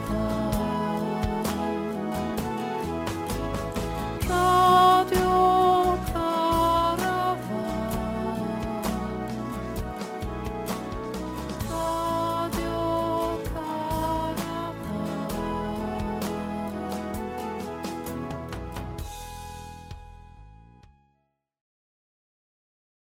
O plastik top. O şey ki kilise korosu gibi olmuş. Bunu çok eskiden söyledin sen, biliyor musun? Bu 5-6 sene önceki bir kayıt. Ne 5-6'sı bu? Sana söyleyeyim, 9 yaşında 9 senelik bir kayıt bu. Hadi de ki 8 olsun. Bunu yazık ya, rahmetli Özhan ne kadar severdi. Kız o da garip be. Yalnız yapayalnız garip ama öyle kötü huyu vardı ki rahmetlinin. Ay nasıl geçimsiz. Bir gün biz radyoda gezideyiz. Bu bir de şey çok bayağı da iyi bir doktor ama çok sinirli olduğu için bir de hastalıklarından filan sen demişler hastaneye git gel ama şey yapamamış işte doçentlikten ileri kendi de istememiş gitmeyi. Biraz da o konuda da sıkıntısı vardı. Ama tam deli profesör tadındaydı. Fakat çok geçimsiz herif. Aman ya Rabbi, kimseyle geçini görüyor bir kadını mesela, diyor ki çok fıstık gibi, sen çok botoks ye. Lan hiç tanımıyorsun daha, bir dur, kadın belli ki öyle bir tarzı yok. Ondan sonra çok da sosyetik bir dinleyici vardı. Kız da ne hanımefendi kız çıktı.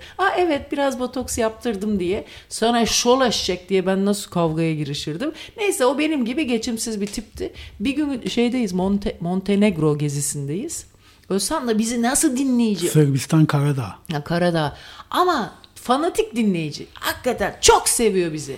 Bu arada biliyorsun dünya kulüpler şampiyonası yapıldı Çin'de ve finalde 2 Türk kulübü karşılaştı. Yani dünyanın çatısında 2 Türk kulübü, büyük bir şeref bu.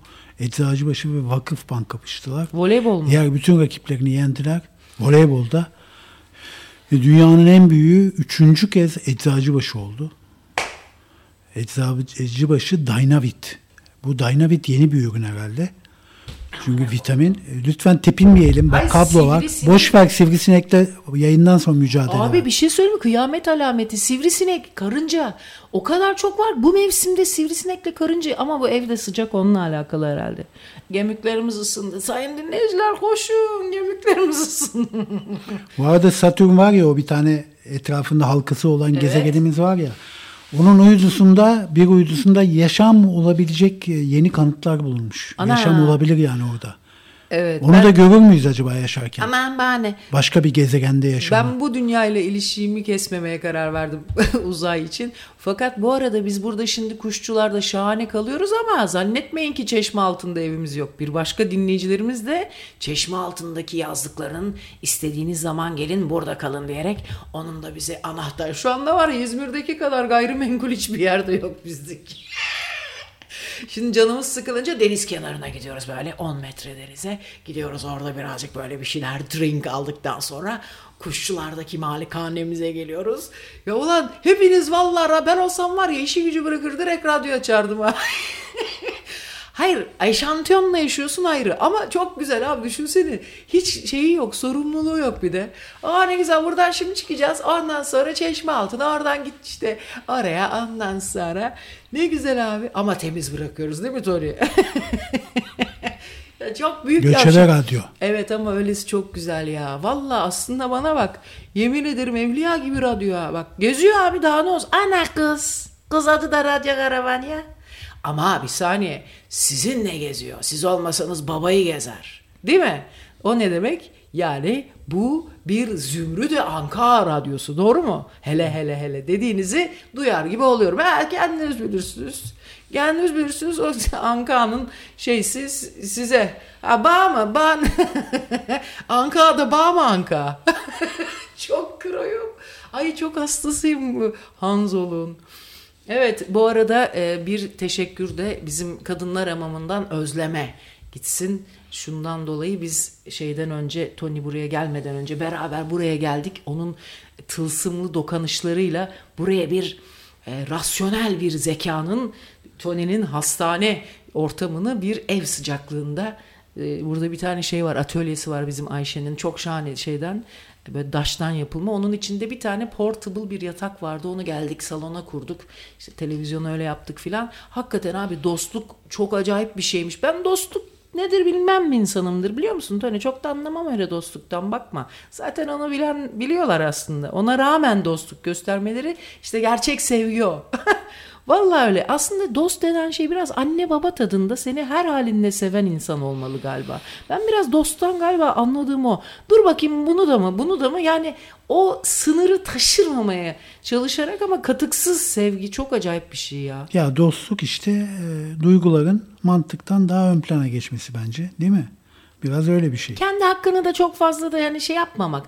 Ya çok etik bir şey. Mesela ben de birisi çok ihtiyacı olsa hakikaten canla başla Ayça aman dediği anda ben elimden geldiği kadar gitmeye çalışırım. Ama çok yakın arkadaşınmış gibi takılıp da bir kere aramamak, bak bu beni çok mesela acayip şöyle bir yaptı olay ya. olmuş şeyde, bu Irak'ta, Evet. IŞİD zamanında. Tamam mı? IŞİD beton istemiş. Lafarge, dünya devi. Fransız beton şirketi var. Lafarge yazılıyor, biliyor musun? Demiş ki bana esirleri tutmak için, aralarında Yezidilerin de bulunduğu esirleri tutmak için beton sat, ben onlarla yeraltı sığınakları yapacağım ve oralara bu insanları tıkayacağım demiş, esirlerimi, Yezidileri. Ve Lafarge de bu şeyi yapmış, bu çimentoyu satmış bunlara. Şimdi Amerika'daki Yezidiler Lafarge'a dava açtılar. Ve büyük tazminat istiyorlar ve kazanacaklar büyük Bu ihtimal. arada Yezidi değil, Ezidi din diyorlar. Kızmıştı bana bir kere Mardin gezisine gittiğimizde Instagram'dan işte Yezidiler falan diyerek. Fakat bu arada Ezgidilerin biz köylerine gittik, mezarlıklarını gezdik. Hatta orada bir Ezidi köyü boşaltılmış. Ama ne çekmiş o insancağızlar. Onların da sembolü tavus kuşu bu arada. Çocuklar o kadar naif insanlardı ki benim rastladıklarım. Bir koyun keçi sürüsü çobanına rastladık. Başka bir gezegenden, sanki dokunulmamışlar gezegene. Dokunulmamışlar. Yani dokunulmamışlar dediğim pisliğin bulaşmadığından bahsediyorum. Yoksa çok dokunmuşlar gariplerime de. Ondan sonra Ufak bir gaz çıkışı aldık. ya o kadar olur artık, yaşlanıyoruz. Yaşlılar ne kadar geğiriyor abi mürem diye. Ben çocukken çok şaşırırdım. Ha bu herif şimdi her yerde mürem yapıyor. Hastanede sual olmaz derler. Zatır zatır. Bir de benim babam da her yerde osurmaya başlamıştı en son, biliyor musun Toni? Doktor demiş geldiği anda bırakacaksın diye, babam böyle cayır cayır osururdu her yerde. Bana hiç garip gelmiyor o yüzden. Hatta bana çok aile huzuru geliyor. Bir osuruk sesi. Ama tabii elin götünden çıkmış, çok özür dileyerek, elin götünden çıkmadığı müddetçe ya bu Toni olur, oğlum olur. Kendim başta olmak üzere ama her zaman söylerim. Bakın atasözüm olarak tarihe geçsin. O kadar laf edersin, sonunda geçecek olan senin atasözünde her göte osuruk yakışmaz. Her ağza küfür, her göte osuruk yakışmaz. Bak bu kadar laf ediyorsun, o kadar üretim yapıyorsun. Senin sonra Ayça yaşam. Bütün ömür boyunca bununla, öldükten sonra da dostlar beni hatırlasın. Dostlar beni hatırlasın. Evet. Bak İtalya'da bir kadın çok yaşlı, 93 yaşında influencer olarak meşhur olmuş. Ha ben onu gördüm. Gördün mü? Lucia Facts. Ve hayata karşı öğütler veriyormuş. Çok da mantıklı öğütler veriyormuş. Bayağı meşhur olmuş. Bu yani 90 yaşında meşhur olmak ne ya? Yani geç kalan şöhreti biliyorduk da o kadar da geç kalabiliyor muymuş? Demiş ki kırışıklıklarımızdan korkmamalıyız. Ama kadın çok güzel bir kadın. Özellikle ilk kırışıklıklardan. Bu doğanın güzelliğimizi yeniden tasarlamasının bir işaretidir demiş. O üzerine de eklemiş. Bence bu çok güzel bir laf. Gençlik bir marifet değil, yaşlılık da bir ayıp değil. Ya da ne gençlik bir marifet ne de yaşlılık bir ayıp. Vallahi kusura bakmasın da gençlik bir marifet abi. Değil abi. Hiçbir şey yapmadan olan marifet olur mu? İşte odur marifet zaten. Nedir? Hiçbir marifet şey yapmıyorsun. odur oğlum. Bir şey yaptıktan Marifet sonra öbürü bir şey, ırgatlıktır. Bir işi iyi yapmak da gelen bir şey marifet. Yok be abi, marifet dediğim Yok hiçbir şey be yapma. abicim ya. Tabii oğlum, hiçbir şey yapmadan, hiçbir şeye ihtiyacın olmadan her şeyin sahibisin. Marifet... Seninki bak bu gençlik tapıcılığına girer, hatta ırkçılığa girer. Bilakis bu gençliğe kutsallık veriyorsun. İnsana değer veriyorsun orada. Gençler kadar kutsal. Bak şimdi mesela annem şey yapardı. Kızım bak senden gençlere yol ver derdi. Önünde yolda mı gidiyorsun? Öyle ondan koştura koştura memelerin götün böyle gezdirerek değil. Küçük bir çocuğa, bir gence duracaksın, o geçecek önce derdi. Bak ne kadar güzel bir şey. Çünkü abi o henüz bir keşif halinde. Bak demiş ki sonra yine ilerlemekten, değişmekten ve yaşlanmaktan korkmayın. Sadece bunları kucaklamaya olan direncinizden korkun. Yani sen yaşlanmaktan korkma diyor. Yaşlanmaya olan direncinden kork diyor. Tamam Seni demiş. bok eden odur diyor yani. Yaşlanmak Onu değil. hepimiz biliyoruz. O direnç.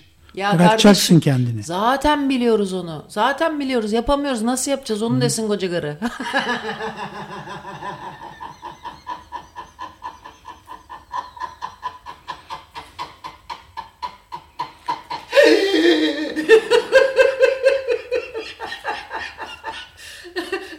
En sonunda şu noktayı koymuş.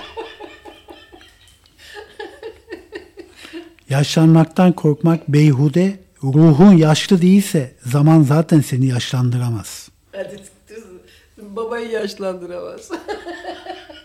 O kalkarken, inerken kalkarken aman. Böyle geçen gün gördüm bir tane yaşlı da o sürüğü kesilmiş, kız yürüyemiyor ya. Bu ses ne? Ne sesi? Aha. Yer zenzele oluyor, zenzele. Yok olmuyor korkmayın. Sadece uzaylılar saldırmış. Ya o da işte ne yapsın, oradan ekmek bulduysa kız yine 90 yaşında ve ama genç gibiymiş gibi yapıyor. Abi annemin sözü ve daha sonradan çok insandan da duydum. Ha pardon, onu o kadında gördüm. Bak güzel bir sözü var onun. Annem çok söylerdi bunu. İnsanın bedeni yaşlansa da ruhu yaşlanmıyor. Çok pis bir şey bu demişti bana. Bunu galiba Mina Urgan da söylüyordu. İnsanın bedeni yaşlanıyor ama hakikaten ruhu yaşlanmıyor. Bunun en güzel örneği, biz bu Bostanlı'da otururken çocukluğumun çok güzel 3 senesi geçti. Aman ya Rabbi. O tarafı ben taşınmayı çok istiyorum da bu deprem denen şey beni, yani bir şey söyleyeyim, deprem olmasaydı 1999 yılında yani bilmiyorum, herhalde daha farklı bir hayat olacaktı. İyi ki de olmuş demeli miyim? Evet, şu anda elimde olan buysa ve akıllı bir insansam elinde olanı evet iyi ki de olmuş dersin. Şükür aslında akıllı insan işi ha. Evet abi, kendini haklı çıkarıyorsun çünkü şükür ettiğin zaman. Yani hep biz Allah'a atfediyoruz. Allah bizi hep böyle bir dilencilik. Yok öyle değil abi. Mantıklı düşünelim. Bak şükrettiğin zaman sen kendini haklı çıkarmış. Ben haklıyımdır abi. Olduysa eyvallah, bir bildiğim vardır diyorsun orada. Bak kendine güven tohumu ekiyorsun. Bir şey duydum da acılar, zorluklarla hamd etmek. Bak güzel bir bizim inanışlarda öyle bir şey var. Kelime olarak bakmayın, onu size İslami bir tını yapsa da bunun farklı bir şey var. Güzel şeylerde de şükretmek, yani teşekkür ediyorsun. Evet, bir şarkı çalalım Sayın Başkan. Var mı senden bir şey? Aman sen girme, boş ver bugün de oraya. Ya ben bu ara yine paso türkü, ya bir de klasik müzik dinliyorum. Güzel oluyor. Bu herif diyor, benim dinlediğim müzikleri korku filmi müziği gibi bunlar diyor. Çalışırken mutlaka sözsüz ve çok tekinsiz müzikler dinliyorum. Dum bum bum bum bum. Onları korku filmi müziği diyor Toni. Ne çalacaksın? Ya bugün şeyden çok bahsettik biliyor musun? Cennet, cehennem, bilmem ne, kıyamet. Bir Mercan dededen bir Alef çalayım mı? Alef. Aha. Allah Allah, çal.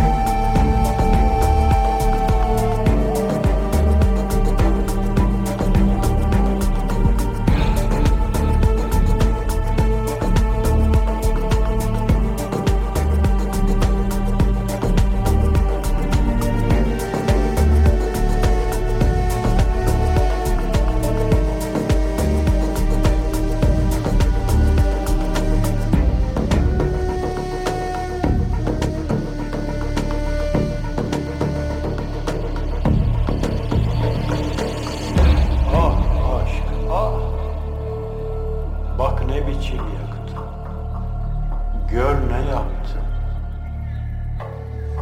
Yandım eriyorum. Kırılmış Çanakkale. Şekil şemal gitmiş. Can idim yitmiş. Ben idim bitmiş.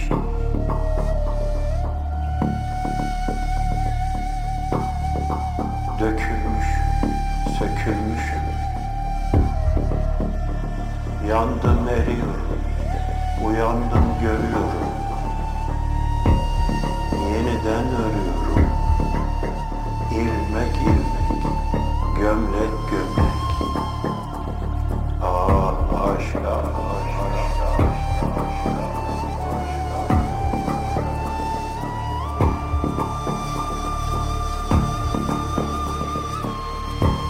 kısmet olur mu bilmem.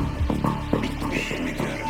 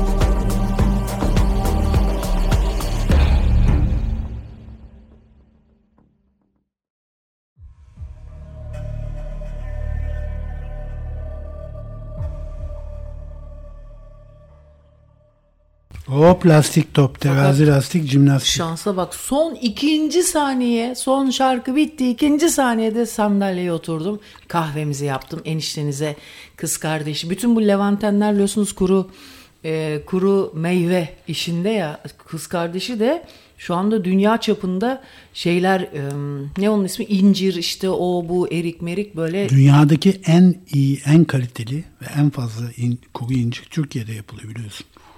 Dünya şampiyonu Türkiye. Kuru incir ihracatında. Ama bunlar Türkiye, mesela İshak diye de bir arkadaşı var. Şimdi bu bunların elinde, tamam, ama nasıl güzel biliyor musun? Türkiye'de satılmıyor bunlar bu arada. Siz de hayatınızda kuru inciri yemediniz. Mesela bu şimdi şeyler filan. Bak, incirin de özelliği şu. Yaşken kabuğuyla yenmiyor. Ama kuruyken kabuğuyla yeniyor. Evet. Demek ki yaşken de kabuğuyla yenilebilir.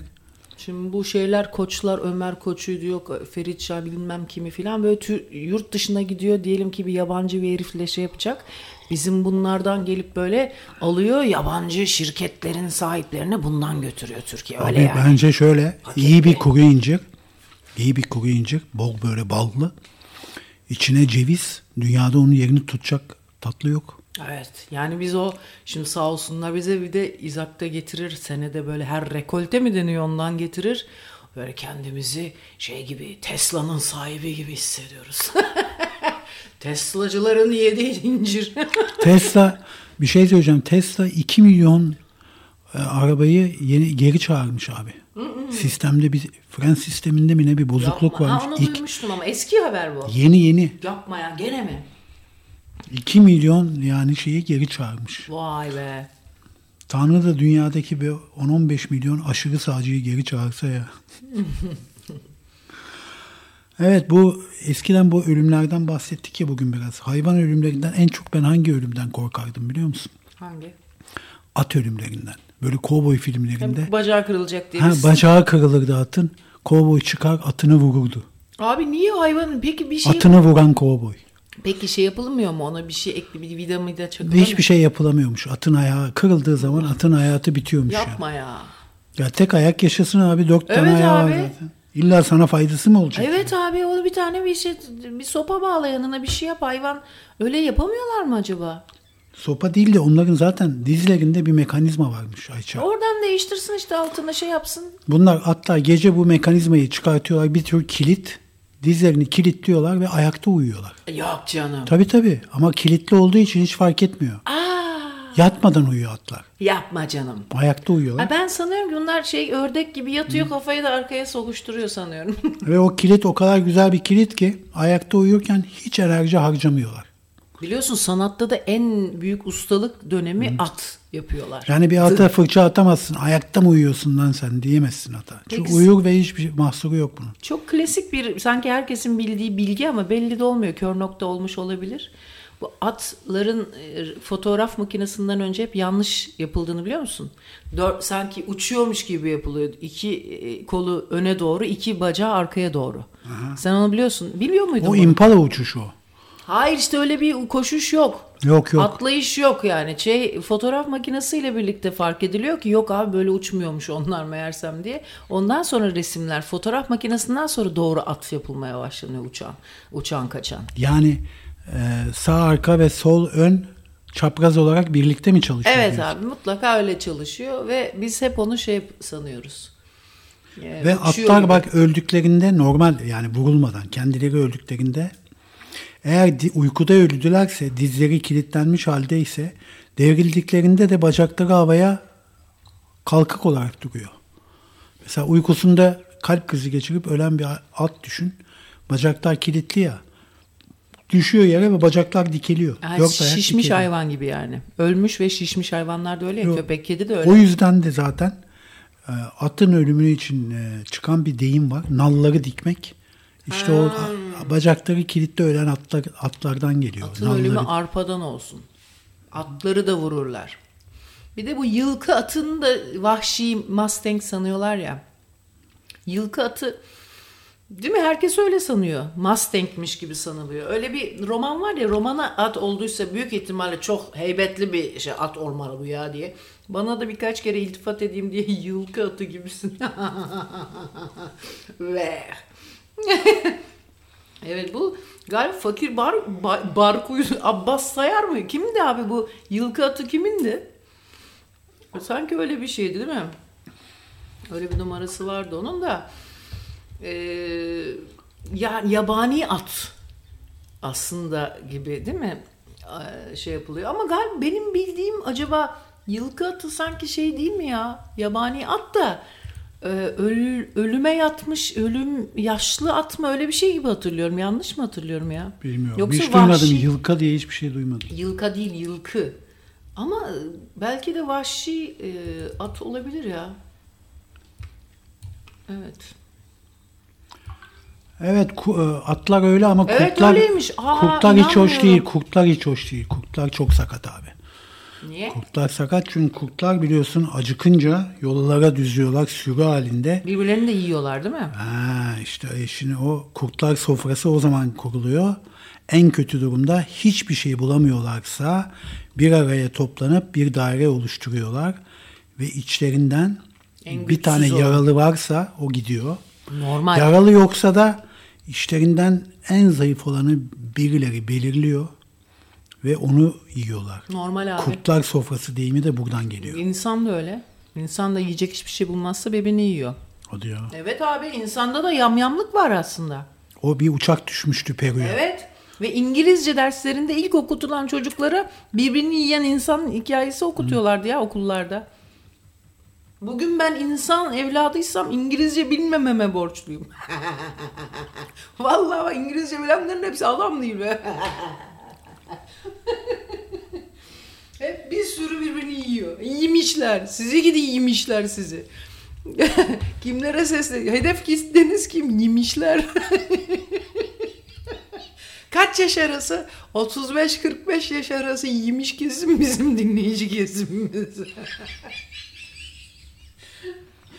Yılkı atı taşlı olup ile yaramayan at olup kitabın yazarı Abbas Sayar diye birisi sayıklamış ama. Bir dakika, ne? Bir şeyler demeye çalışıyor. Yılkı atı taşlı olup ile yaramayan at olup Ya ben de öyle biliyorum. Bak çok doğru. Allah razı olsun. Kimse bu çocuk kız arkadaş ya da ben de öyle biliyorum. İşe yaramaz at diye biliyorum. Hani bir tarafa atıl bir yandan haksız da sayılmazmış bana o iltifat eden ama bir kere de şey demişti ya kızım bir tanesi. Sizi çok takdir ediyorum. Çok lümpensiniz demişti. Ha bak bizim Yalan da değil Batur ha. var ya, Batur'un kahramanı, o diyor ki kışın işe yaramayacağı için doğaya bırakılan atlar baharda hayatta kalırsa yeniden toplanırmış. Bunlara yılkı atı Abi denir. helal olsun lan size.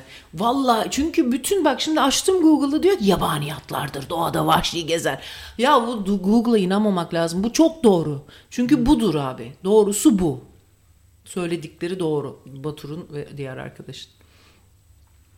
Aynen öyle. İşe yaramaz at. Atıyorlar bir tarafa. Kızılderililer de öyle yapıyor. Yaşlıları. Doğayı örnek alıyor zaten insan. Yaşlılar eğer o kış dağda tek başına geçirebiliyorsa geliyor. Dedem de yaşar öyle. Aslında en güzeli. Fakat orada bir de aile nasıl acaba aile şey? Ya ne acayip bir şey, hepimiz bir gün öleceğiz ya. Çok acayipime gidiyor bu. Çok acayip bir şey Toni ya. Ya aklım almıyor ya. Aklım almıyor diyen kedi. Çok garibime gidiyor. Neye garibine gidiyor Abi ya? yani düşünsenize şu an. Yumuşak geçişle gidelim de. Ama şu inşallah işte en büyük isteğim o. Yani şu anda mesela en çünkü olabilecek seçenekler arasında ölümle ilişkisi en yine barışık olan o yumuşak sıralı ölüm. Yani Allah hepimize onu versin inşallah. Çünkü öbürü çok travmatik abi yani ölüyorsun düşün. Sırayı bozmayalım. O kadar travmatik ki ölüyorsun sonunda. Merak etme, o sırada kimse kaynak yapmaya çalışmaz. Torpil de yok o işte. Aslında var ha. İyi paran varsa güzel bakılıyorsun. Bu kadar torpil. Kendine güzel bakarsan geç ölüyorsun. Evet. O daha doğru. Ama bir de Bak çok sigara içenler ani ölümle gidiyorlar. abi sayın dinleyiciler bakın çok net her boku yemiş bir insan olarak sesleniyorum. O sigarayı harbi bırakın çocuklar ya nasıl yapacağınızı bilmiyorum çok da boktan bir şey ama bu bir lokomotif gibi düşünün. Bazen gelir o tren tamam mı? Bırakırsın şöyle 1-2 ay sonra bir şey olur ve tekrar başlarsın. Orada o bölümü yakalım. Bakın çocuklar onu yakınla yakalım bir şeyle ucunu yakın o sigara içme bölümünüzün. Onu yakın yani olun böyle düşündüğünüz zaman olsun içiniz. Hakikaten bak övürüyorum artık Allah'ıma çok şükür. İnşallah başlamam. Her zaman bu tehlike var. Bunu da bileceksiniz. Kim bana geçenlerde ya yak boşver canın sıkıldı yak bir tane dedi. Gerçek düşmanım o biliyorum. Gerçek düşmanınız hadi yak bir tane diyendir. Ve hiç beklemeyeceğim bir insan dedi. Kimdi Allah'tan hatırlamıyorum. Yoksa şu anda onu Ya dövmek sigara beyin hipnozu abi. Herkesin başına gelebilir. çocukla hadi yemişim hipnoz bilmem ne. Fakat şu var. Çok pisleştiriyor. Yaşadığın hayatı da çok pisleştiriyor. Ben sigarayı bıraktıktan sonra neyi Abi fark be ettim? evlerden dışarı atıyorsun kendini. Böyle maymun gibi dışarıda tek başına kalıyorsun. Hem maymun gibi tek başına kalıyorsun bir de çok lüzumsuz arkadaşlıklar buluyorsun. Sırf birlikte sigara içmek için ben ne mahalle karılarıyla görüştüm. Ay ne o mahalle karılarıyla kahve. Bir kahveyle 3 sigara. Bir de bu matematikten çok sıkılmışım. Çok yorulmuşum yıllarca. Şimdi bu kahvede bir tane önceden mi içeyim? Şimdi bununla birlikte 2 tane mi yaksam mı? Şimdi bundan sonra mı yapsam bu kahveyi ona mı ayar? Şimdi aşağı mı insem, aşağıda mı içsem, ne olacak onu mu alsam? Yanıma birisi de lazım, onunla da şimdi boş boş konuşacağım. Çocuklar bununla uğraşılır mı ya? Öyle boş vakti kalıyor ki insanın. Diyorlar ya Ayça o kadar işi nasıl yapabiliyorsun? Ben sigarayı bırakmadan önce hiçbir bok yemiyordum ha. Bak Allah'a çok şükür sonra 2 sergi açtım. 3 albüm çıkardım. Radyo kurduk. Abi 2 de pantolon dikerim bir de gelir alayınız.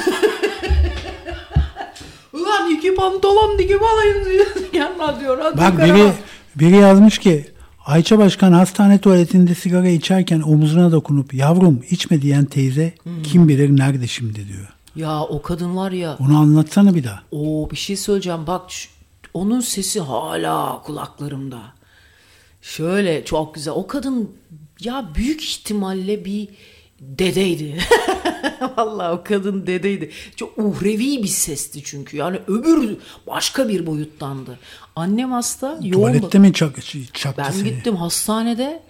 Hastanede böyle yarı belime kadar dışarı sarkarak sigara içiyorum. Bak düşünün, hastanede 6. katta böyle yarı belime kadar çıkıyorum orada içerken. Ondan sonra tuvalette şöyle bir ses. Bu yaptığın çok büyük bir yanlış hatası dedi bana. Bak benim uhrevi sesimin de anca bu kadar olur Türkçesi. Bu yaptığın çok büyük bir yanlış hatası deyince o ses var ya, hala kulaklarımın mabedinde, kafatasımı bir mabet gibi düşünüyorum. Bazı sözleri öyledir, Tanrı kelamı gibi. O mabedin içinde akustiği müthiştir. İşte size o akustikten seslenen radyonuz. Ayça, bazı sesler hiç unutulmuyor. Çocuklukta mesela duyduğum birinin sesini ya da bir koku, ses ve koku, ama koku daha da derinde kalıyor sanki, gizli. Ya sana bir değil mi? Koku sesten daha derinde saklanabiliyor. Hatırlamıyorsun ama sesi hatırlıyorsun. Fakat şunu söyleyeyim, ben o kokuyu da hatırlıyorsun. Ben hatırlamıyorum. Babamın bir kere zaten sigara içtiğin zaman çok bilinen bir şeydir. Hiç koku almazsın. Sonradan da pek artık orayı yakıyor galiba. Ben fazla da koku almıyorum. Alıyorsun. Çok feci almaya başlıyorsun. Neyse, o kolay iş. Onu hallederiz çocuklar. Fakat babamın sesi benim... Kimisi de paranın kokusunu iyi alıyor. Çok uzun süre babamın sesi kulağımdaydı, biliyor musun? Ses uzun sürede ve fark etmeden şey oluyor böyle... Ses dalga boyu ya, hakikaten suya bir taş atma gibi yavaş yavaş yuvarlana kalmıyor zihninde, ses kulağında.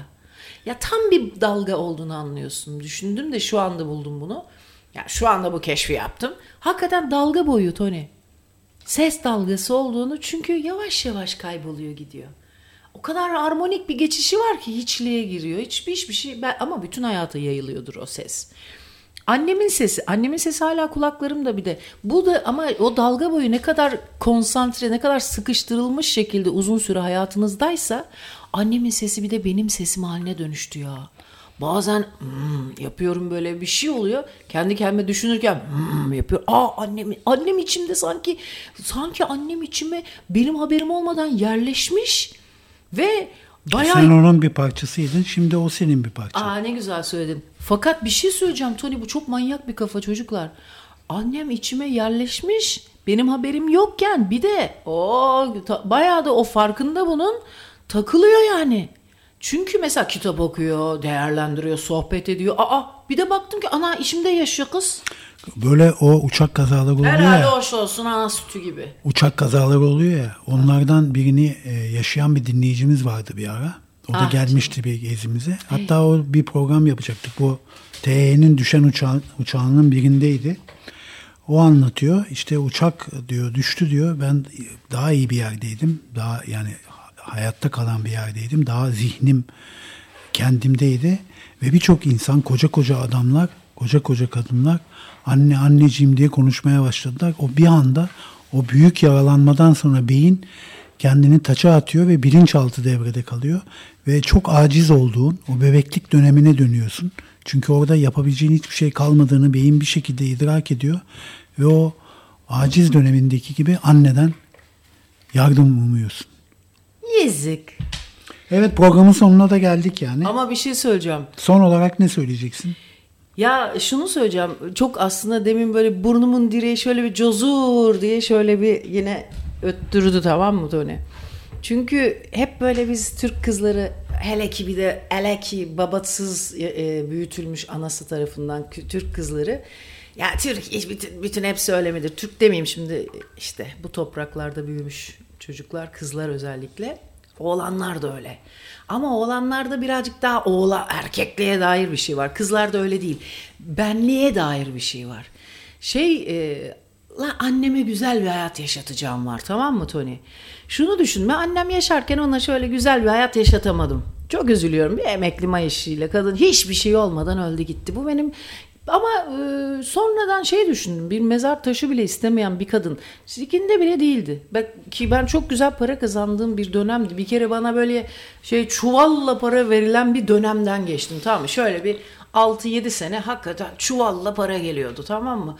O zaman anneme dedim ki, anne dedim, şöyle bir en konforlu gemiyle dedim, gel seninle böyle bir 3 ay bir dünyayı gezelim, var mısın? İzin alayım, rüşvetli izin alayım. Harbi harbiden çalışmamak bak. Çalışmadan para kazanmak bana hep rüşvet almak gibi. Çünkü beni izne çıkarır. Bir sene derlerdi ki Ayça radyo kurulacak işte prosedürü falan var. Sen git 1,5 sene takıl diye bana eşek yüküyle para vererek beni 1,5 sene hiç çalışmadan evde oturdum. Mükemmeldi. Fakat çok çabuk geçiyor zaman bir şey yapmayınca. Abi zaman hiçbir şey yapmadığın zaman o kadar çabuk geçiyor ki. Yani 1,5 sene sana çalışmadan para verdi. Ve nasıl geçtiğini anlamadım. Hiçbir şey yok o seneden. Ama aynı radyo sonra da işten çıkardı. Boş ver. Allah razı olsun, her zaman söylerim. Hiçbir zaman hiçbir iş yerine kötü şey yapmadım. Neyse ondan sonra abi annem aman kızım ya hiç gözüm vallahi hiç hevesim yok. Halbuki benim hevesim var. Ben de gelsin tek başıma gidemiyorum diye. Neyse işte çok da sevmezdi annem Belkıs Akkale'yi ama ben de hiç sevmezdim. Fakat bu türkü söylemeye başladıktan sonra bu kadının çok iyi bir türkücü olduğuna uyandım Toni. Biraz böyle diye hıçkırıyor ediyor. Bizim Anıl Çağatay çok komik taklidini yapıyor Belkıs Akkale'nin ama harbi güzel söylüyor kadın. Şimdi size şu aralar üzerinde çalışmakta olduğum ve beni çok etkileyen ve büyük ihtimalle de şimdiye kadar duymadığınız bir türküyü çalacağım size. Tamam da ondan önce son bir ekleme yapayım. Bak bu kokuyla sesi tartıştık ya, hangisi daha baskın, hafıza hangisini daha net hatırlıyor diye. Bir dinleyicimiz yazmış ki tabii ki koku sesten daha baskın. Bir koku duyduğun anda o hatırladığın ana yani 40 yıl 50 yıl bile olsa direkt ışınlanıyorsun. Ama ses öyle değil. Ben mesela ikisi de öldü şimdi. Annemi de babamı da sesini hatırlamıyorum. İşte hatırlamıyorsun. Bazen de yüzlerini de unutuyormuşum gibi geliyor. Ve acayip korkuyorum o zaman. Vallahi. Ulan diyorum ben annemi unutuyor muyum acaba? Abi bir şey söyleyeyim mi sana? Çok garip bir şey var. O zaman ben Gregor Samsa bir sabah uyandığında annesi olarak uyanmıştı. Ben aynaya bakıyorum. Ana annem lan diyorum. Bazen öyle bir şekilde siktir annem lan mı diyorum. Sesim dediğim gibi oturup düşünürken bazen böyle sanki kitabı ben değil annem okuyor gibi diye bir ses çıkıyor. Bazen diye gülerken annem içinde. İşte o benim burnumu sızlatan. Anneciğime güzel bir hayat belki o yaşarken yaşatamadım ama kendi içimde şahane bir köşke oturttum kadını. Düşünüyorum da bundan daha kıymetli bir anasına hayırlı bir evlat olabilir mi? Evet, Belkıs Akkale ile veda mı ediyoruz? Evet. Ve şimdi burnu sızlayan bütün şeyleri bizim bacı kardeşleri çalayım o zaman. Bu birazcık şimdi sizi kalitenin öncülerini rahatsız edecek bir türkü. Harbi türkü olarak söylüyor çünkü kadın. Yarın sabah görüşmek üzere. Arkadaşlar iyi ki varsınız. Bye bye.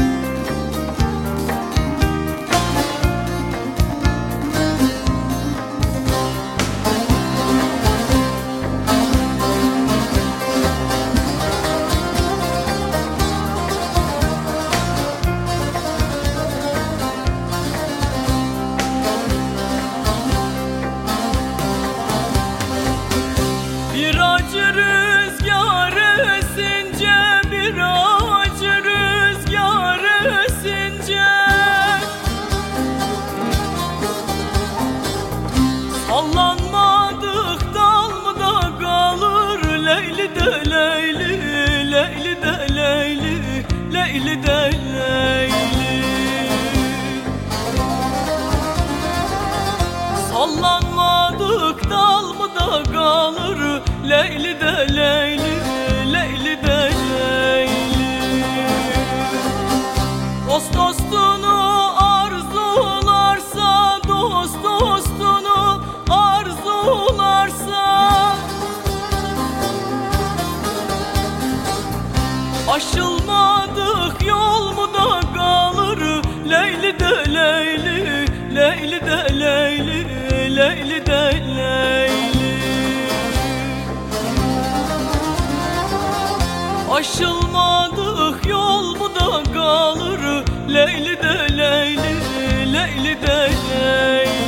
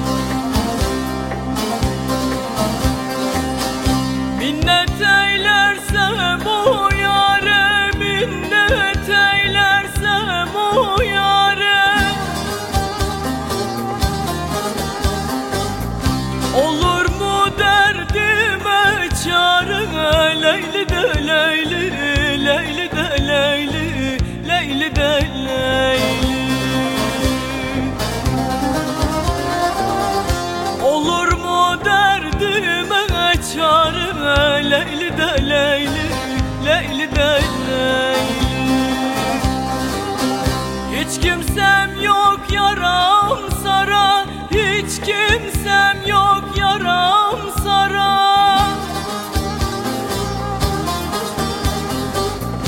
Sarılmadık dert mi de kalır, Leyli de Leyli, Leyli de Leyli, Leyli de Leyli. Sarılmadık dert mi de kalır, Leyli de Leyli, Leyli de Leyli.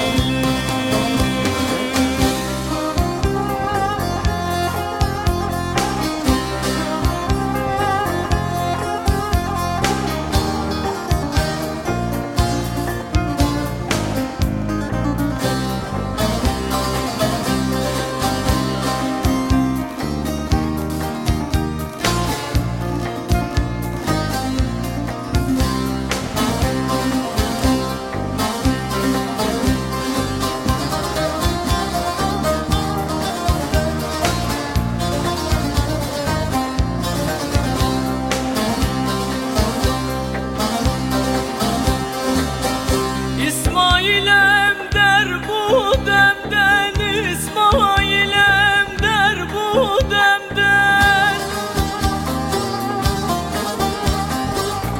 Gönlüm ayrılır mı senden, Leyli de Leyli, Leyli de Leyli, Leyli de Leyli. Gönlüm ayrılır mı da senden, Leyli de Leyli, Leyli de Leyli. Bulursa sevdiği yari, bulursa sevdiği yari. Sevilmedik yar mı da kalır, Leyli de Leyli, Leyli de Leyli, Leyli de Leyli. Sevilmedik yar mı da kalır, Leyli de Leyli, Leyli